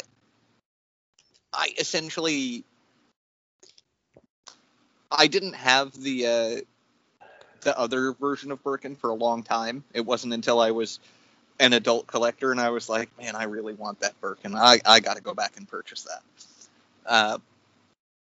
So I would use Mr. X transforming into the Tyrant, and then he would transform into the bigger version of Walking Birkin, and then he would transform into the hulking on all fours Birkin. Yeah. But I do have to mention that going back to that Tyrant figure, I want to go on record as saying I feel like that is one of the best soft goods jackets that has been produced in any vintage toy line. Absolutely. 100%. Totally agree. Toy Biz nailed that soft goods jacket. And the belt comes on and off, but it's not too restrictive. Yeah. Where it's hard to do. I don't think I still have my belt, but I still have the coat. I prefer Mr. X to Tyrant. I kind of just like that he's just a big golem in a trench coat. I always thought that was super cool. I hate the character in the game because I like to stop and explore, and you never get to do that in Resident Evil because he stalks you everywhere. Yep. Although it is slightly easier in the remake because you can essentially track where he is at points. Right. Yeah. It's not scripted encounters like in the original where, you know, if you're going to go down this hall, you are going to encounter Mr. X, you know. But yeah, in the sequel or in the remake, it's a lot easier to just be like, kind of deke him out, go up to the third floor, go back around, and then go do what you're doing. I've made no secret that I am not the best at video games, and something I've always enjoyed about most Resident Evil games is the new Plus game, where you kind of go back with bigger and better weapons and then really get to enjoy the game. You don't get to do that in Resident Evil 2, the remake, which is fine because it makes the game challenging and scary, but I've always been a fan of kind of coming back around with giant weapons and just mowing everything down. The final figure is big eyeball on his shoulder, version 2 William Birkin with Sherry, who is the little girl who teams up with Claire. Thank you, Mike. You're the big I love Resident Evil this fan figure here. so much. They're both awesome figures, but you can move the eyeball on William Birkin. It's squishy. He's a great monster figure that at the time you could get for like $3.33 or whatever it worked out to be when they're on clearance at KB Toys. So great toy. It looks good even now. Like it holds up after 25 years. See, now this whole line I feel like I missed out on because like I said, when I first saw them, I wanted them, and then I didn't have the cash to be able to afford to buy them. And then by the time they were clearanced and in KB, it was one of the many times where I'm like, no, I'm done collecting. Like, you know, if I buy anything, it's going to be a video game or comics. I'm not buying any more toys. And then eventually I would kind of slide back into the habit again. But I missed out on so many of these figures. I had the Tyrant and the Final Form Birkin, you know, where he could, you know, you could transform him to the all fours Birkin. I had those two figures, and I eventually was given a Chris Redfield figure by one of my friends because he was like, you know, here, I thought you would like this. So he didn't have any of his accessories or anything, but those are the only ones I ever actually owned. I had some of the Palisade stuff, but the Toy Biz stuff, I never really had the experience of playing with, and I still regret it looking at these figures because they looked so freaking cool. You know, if you're gonna get anything, get the zombies. I want that cop zombie. I'm looking at him now, and I'm like, man, I really wish I had gotten that. He kind of had the problem that the Crash Test Dummy figures had, in that you play with him too much, he can pop in half, and the spring and latch mechanism would get worn out and it wouldn't work anymore. But having said that, you're not going to be playing with it that much. It just poses really cool. The two-pack zombies are just fun catch-all zombies. Yeah. And the forest figure, excuse me, without the make sure if you get him and get him loose, get him with his stand. yes. Because he can't actually stand without his stand. He has this little action feature where he comes with a section of ground with a little lever that you attach him to, and he rises up from the dead and his arms spring up. Yeah, and the arms are always sprung forward, which makes his balance weird, and he won't stand. So if you have the stand, put him on it. I lost mine, so he's always leaning up against somebody. But he is a great figure. See, now, with the video games, I was obsessive. So, like, I even played the PlayStation 1 Survivor. It was supposed to be a light gun game, and they dropped that. So it was just a use your control pad to aim all over the screen. And oh god, it was bad. But yeah, I even played all of those, like the Survivor Dead Aim, the on-rail shooters for Wii. Like, yeah, I played those. I've never played the Game Boy one. Barry Burton on a cruise ship. Yeah. Yeah, I never played that. But I'm a big fan of the Revelation games. Those are really good. Those were good because of the three kind of styles of Resident Evil, if you're not counting the Game Boy games, you've got the fixed camera for 1, 2, and 3, but then they do the third person for part 4 and part 5 and part 6. I'm a fan of those. Yeah. Did I get that wrong for third person? Probably. No, those are the third person ones. Part 6 is not a good game, but I bought it and played it. And I haven't. I'm sorry, real quick comment on Part 6. Part 6 is if Michael Bay was going to make a video game and he had only ever played Dragon's Lair.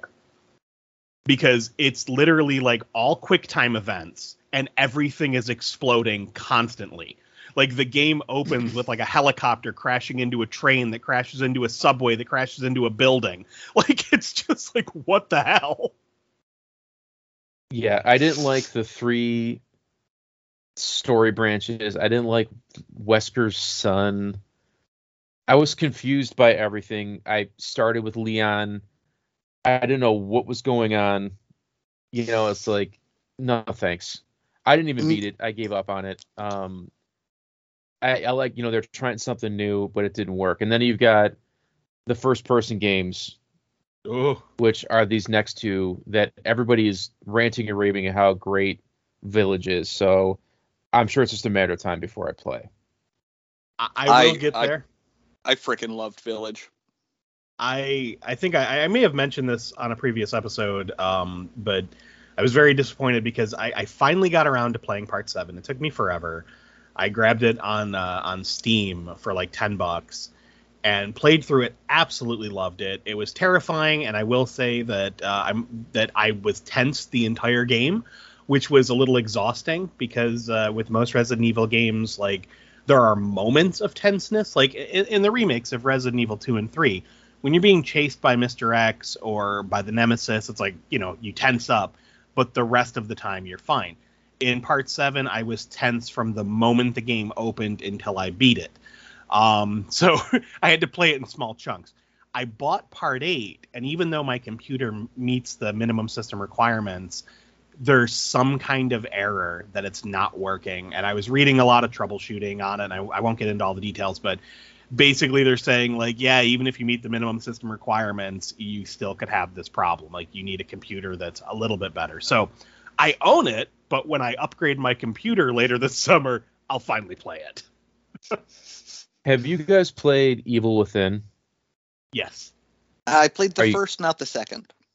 Same. Don't waste your time with the second, but because it's the same team from Resident Evil, I consider it a Resident Evil game, and of all of it, I love it. I'm a huge fan.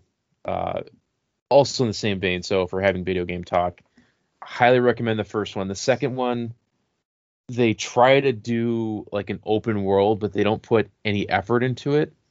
So you have a world map you're going to explore instead of the preset environments that Resident Evil 4 and 5 would have. So you're fighting a bunch of crazed villagers in a confined space, and you beat it and you move on to the next confined area. This one has a big hub map that you're moving around, but they don't put any details to make it worth exploring, if that makes any sense. So you're exploring an abandoned town. All the doors are locked, so you can't go inside any of the buildings. Yeah. And, there's posters up, and it's the same 3 images that are recycled. And, you're in an abandoned hotel fighting monsters. There's no point in veering off the track anywhere. There's no collectibles, nothing. They let you do that, but there's nothing there. So after 10 minutes of it, you just get really disappointed that they have this huge open world and there's nothing in it. That Yeah. sounds really disappointing. That's I'm actually replaying through. Have either of you guys played Dead Island before? No, Yeah. I've heard about it. I'm replaying through it with one of my friends because she had never played it, and it was on sale for $10 for the 2 of them, and I'm like, you know what, you've never played this here, and I bought it for her on Steam. So we're playing through, and one of the things that irritates me to no end, I absolutely love both Dead Island and Riptide, but all of this section of the resort in the first chunk of the first game, there's like these huge sections of like beach houses and like bungalows and all that. It's And nothing. like, right. It looks like there's like, oh my God, there's all this stuff to explore, but there's absolutely nothing there. There's like, you kill some zombies, but there's no real quest hubs or like any treasure or goodies to find. It's like, oh, look, I found a broken broom handle and like 7 zombies. Like, why is that even there? I hate that. Yeah, you got to put the effort in to make Right. it worth going off the beaten track. Another game that had that problem was Last of Us, which Yeah, I love them games, but yeah, some of the exploration, it's like, oh, what's over here? Oh, nothing. yeah, like why have this then? Why let me go over there if there's nothing for me to look at? So See, at least in The Last of Us, 9 times out of 10, when it feels like there's nothing, there's a hidden file somewhere that's just world building. I found that more in part 2 than part 1, though. Yeah, definitely more in part 2. I'm a maniac in that if you give me a game with side quests, I will do every single side quest before I do the main game. Yep. So if there's a map with check marks that I have to complete, I obsessive compulsively have to do every single thing before I move on with the main game. So if I'm playing a game like Last of Us, I want you to like get to this next spot to continue the story.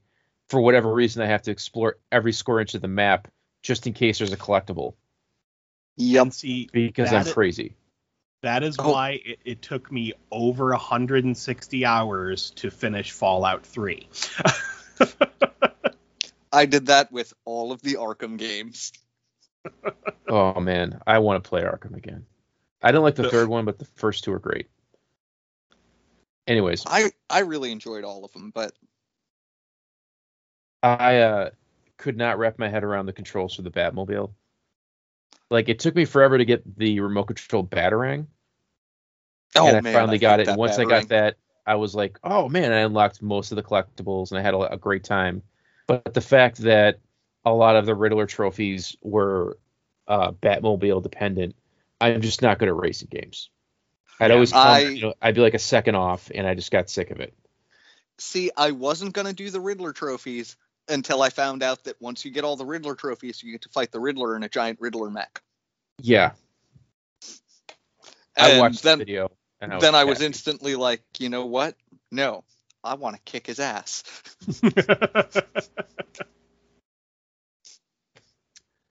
All right. So Well, I did it. I did every damn thing in that last Arkham game. this wraps up our meandering Toy Biz Resident Evil discussion. We will come back to Resident Evil when we talk about the Palisades Resident Evil toys, which are even better, but incredibly hard to find. We're going to have one last word from our sponsor this week, which is either going to be Zoe's Seashell Bottles or a crazy blues guitarist named Dick. We'll be right back after a word from our sponsors. Who's your daddy, and what does he do? He buys Zoe's seashell bottles, or I'll kill him. I'll kill him dead. Okay, and we're back for the tail end of this week's show. I am proud to announce that we have an actual winner this week instead of a tie for the Toy Hall of Fame.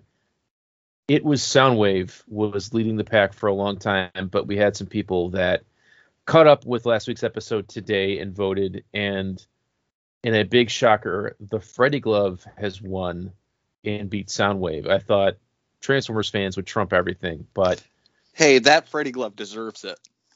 everybody Yeah. had that Freddy Glove, and I think a lot of people had some nostalgia for it. Unfortunately, Warduke didn't get that many votes, but I I think kind of figured. if he comes back, he's going to win because he deserves it, in my mind. Are you guys ready for your nominations this week? Yes. I am. Josh, why don't you start? Okay.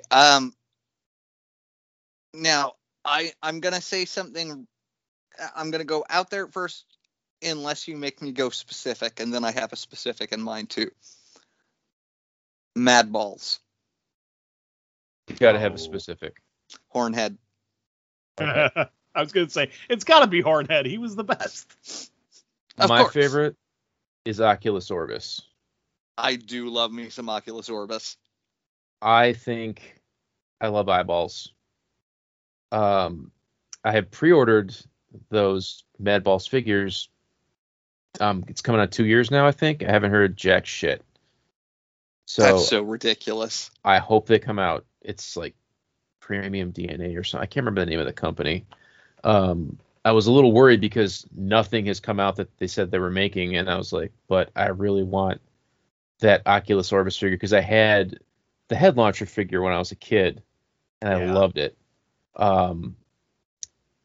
So I hope it comes out. I love Mad Balls. But yeah, that very deserves it. specifically, Mad Balls Hornhead. Because, man, I did have the head launcher. I also had, what was the skull one? That's the one I had. I forget his name. I still have Dustbrain? my. Yes. That's the Mummy. Dustbrain, yeah. Oh, No, no, yeah, you're right. It's That Dustbrain, was yeah. the Mummy. But I still, to this day, have my vintage skull head launcher Mad Ball figure. And man, that thing's got some weight to it. yeah. Those were heavy rubber. I'll go next and I'll let Mike kind of close it out. My pick, because we were talking about G.I. Joes and zombies, is going to be the G.I. Joe Echo Fighters Toxo Zombie. Oh. One of my favorites. That's such a great figure. I love the exposed face on that figure. A game changer because G.I. Joe was willing to make a zombie. And not their best zombie. I think the 25th zombie was better. But Oh, yeah, by far. I didn't know that was coming. I remember seeing it in the store and just my jaw dropped. Like, what? It's the Toxo Zombie. I gotta have it. Also great that it was a zombie of a pre-existing Cobra character. It wasn't Yeah. just a made up. It was the Toxo Toxo Viper as a zombie, in gaudy pink and green because it's G.I. Joe. But Because it's the Eco Fighters. yeah, I loved that toy. And it was the only one where the blood splatter toxic waste splatter effect made sense because Yep. he's a zombie. And love that And it toy could to make you death. feel like it was exposed to chemicals. Yeah. And, for a change, I didn't have to make my own. They did it for me. Thanks, Just Hasbro. a little side note on that figure. I have to really appreciate what Hasbro did with that, where with the Toxo Viper figure on the file card, they had a whole section on there talking about how they were called the Leaky Suit Brigade because the suits were basically not the best, and there was the figure, the characters or the humans were often exposed to the chemicals they were using in combat. So when they did do the Toxo Viper, it was like, hey, yeah, they were exposed to all those chemicals, and then this is what happened. And it's like, that's such a cool setup. I Nice never knew payoff. that. That's really cool. Yeah. Yeah, I never read the file cards as a kid. Oh, see, I was a big file card nut when I was younger. Mike? Also, I love what looked like the little maggots all over him. Oh, yeah. I love that he had one exposed foot. Like his pant leg was ripped off or something. Yep. I remember a specific adventure I had with my Joes once I got Toxo Zombie, but I'll save that for another episode because we can always talk G.I. Joes and zombies until our heads explode. Oh God, yeah. Yep. Mike, you get to close it out. Who's your pick for this week? Well, since I got some Masters of the Universe Origins this week, I'm going to go classic Masters of the Universe, one of my all-time favorite figures in any toy line, Modulok. Ooh. Interchangeable Modulok. I Ooh. absolutely adore that figure. I never got the Classics version, although I tried. But yeah, I love the design. I love the play feature. He was consistently a monster for my Joes to fight. He was a monster when I was playing with Turtles. He crossed every toy line that I played with. And I think I still have several of my vintage pieces in one of my bins. I know for a fact that I have the more demonic looking head and the pincer hand, like the one pincer hand. I know I have those. But I'm not sure about the rest of the connector pieces. Oh, man. That's So such a great pick. I have I'm going to say 90% complete vintage one. I think it's missing maybe a set of arms. Mm-hmm. But not too long ago at a vintage toy show that I went to, which was like the first post-COVID toy show I went to. And, well, let's be fair, the only post-COVID toy show I've been to so far. But I was wandering around. There was this. I went to the first booth and I saw like a loose complete Modulok just in a baggie.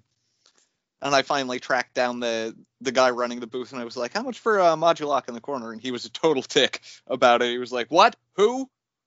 Modulok, Masters of the Universe, red guy?" Like, "Oh yeah, I don't know, $60." It was like, yeah, okay, never mind. Went like one booth over, and I had already planned on getting the Serpentine King Hiss from the guy the next booth over. And I noticed he had a good pile of vintage stuff, and I just kind of casually asked him, like, "Hey man, you don't happen to have a Modulok, do you?" "Yeah, I got one in the truck. Why?" Like, how much you want for him? It's like, well, he's 100% complete, really nice condition. Just picked up a full collection from a guy that had actually never played with them. They were just all bagged from when he was a kid. Also has his box. It's not in great condition, but it's there. How's $60? Yep, sold. Yeah.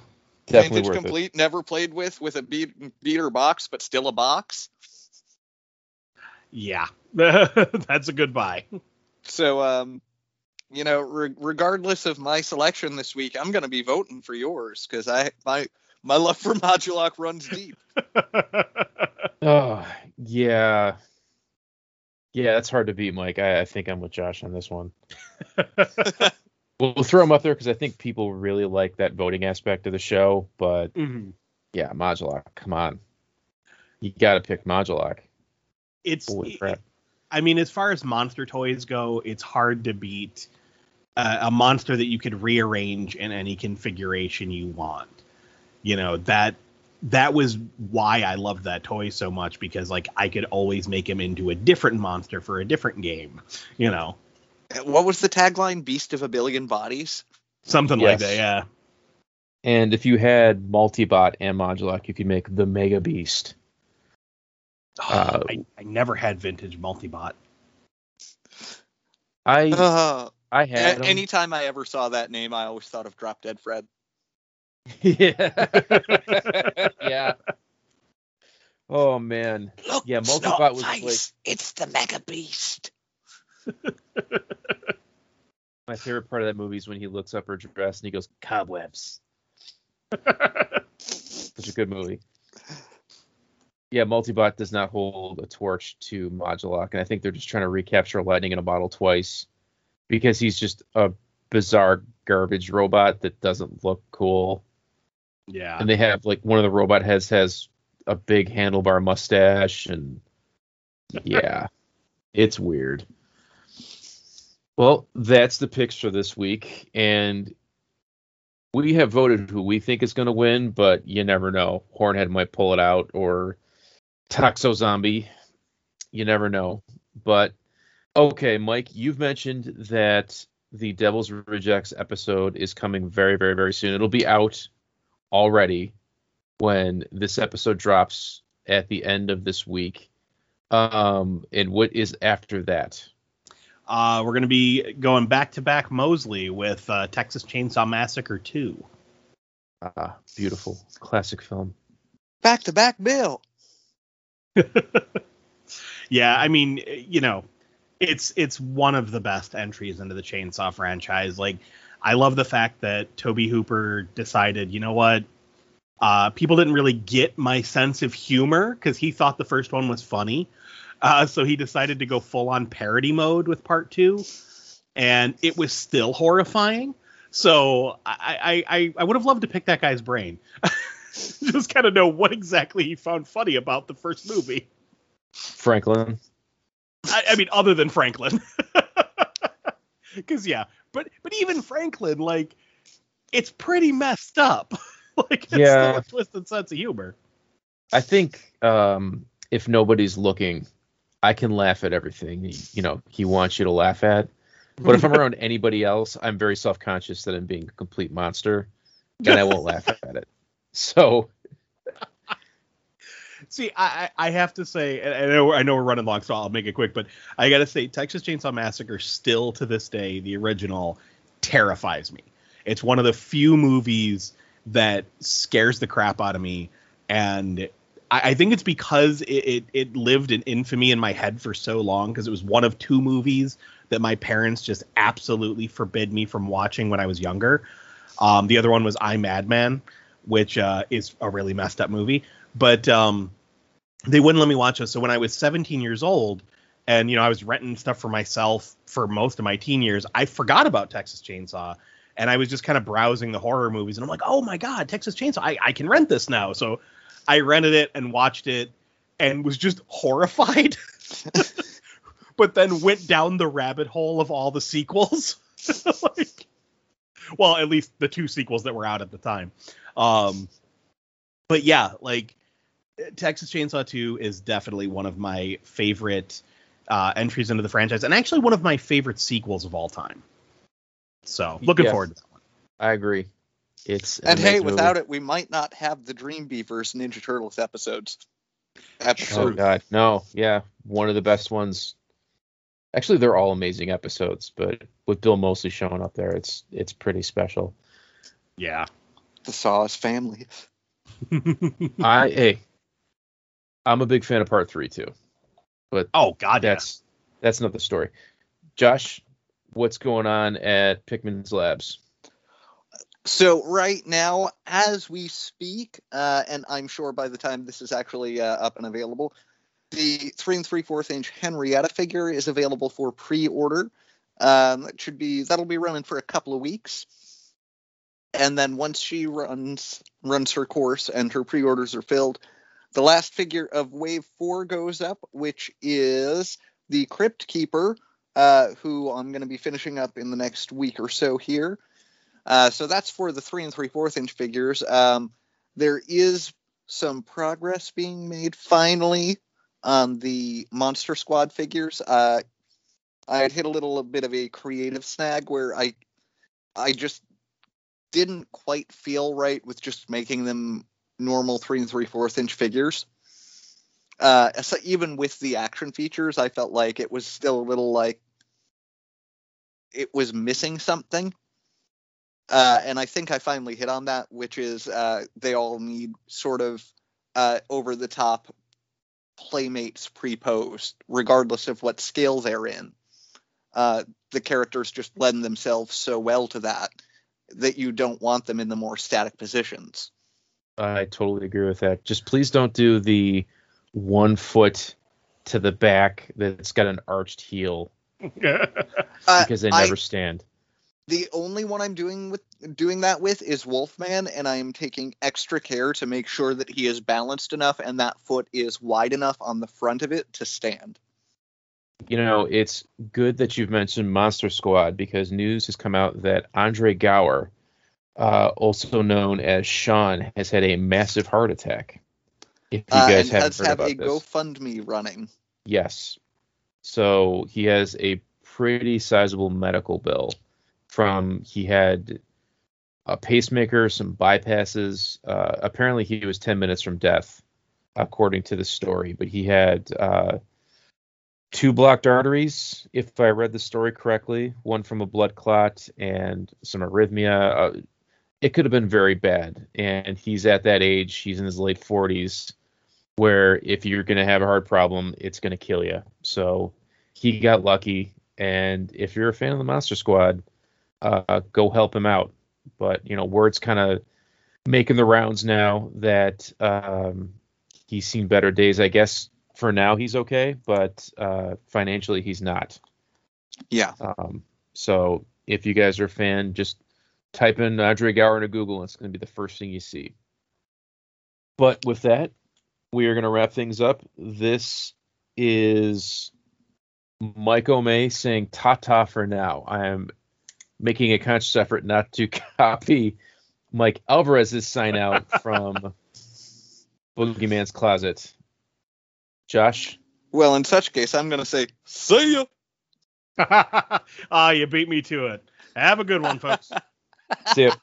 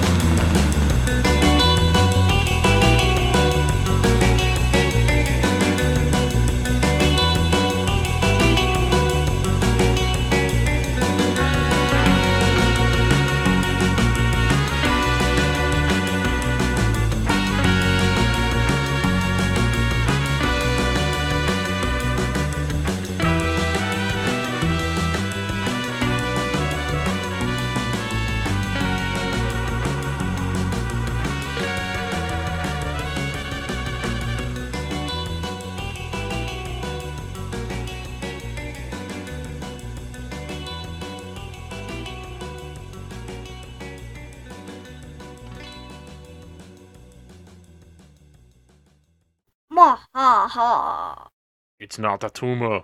It's a seashell bottle. Buy it, or I'll jump up with your guts.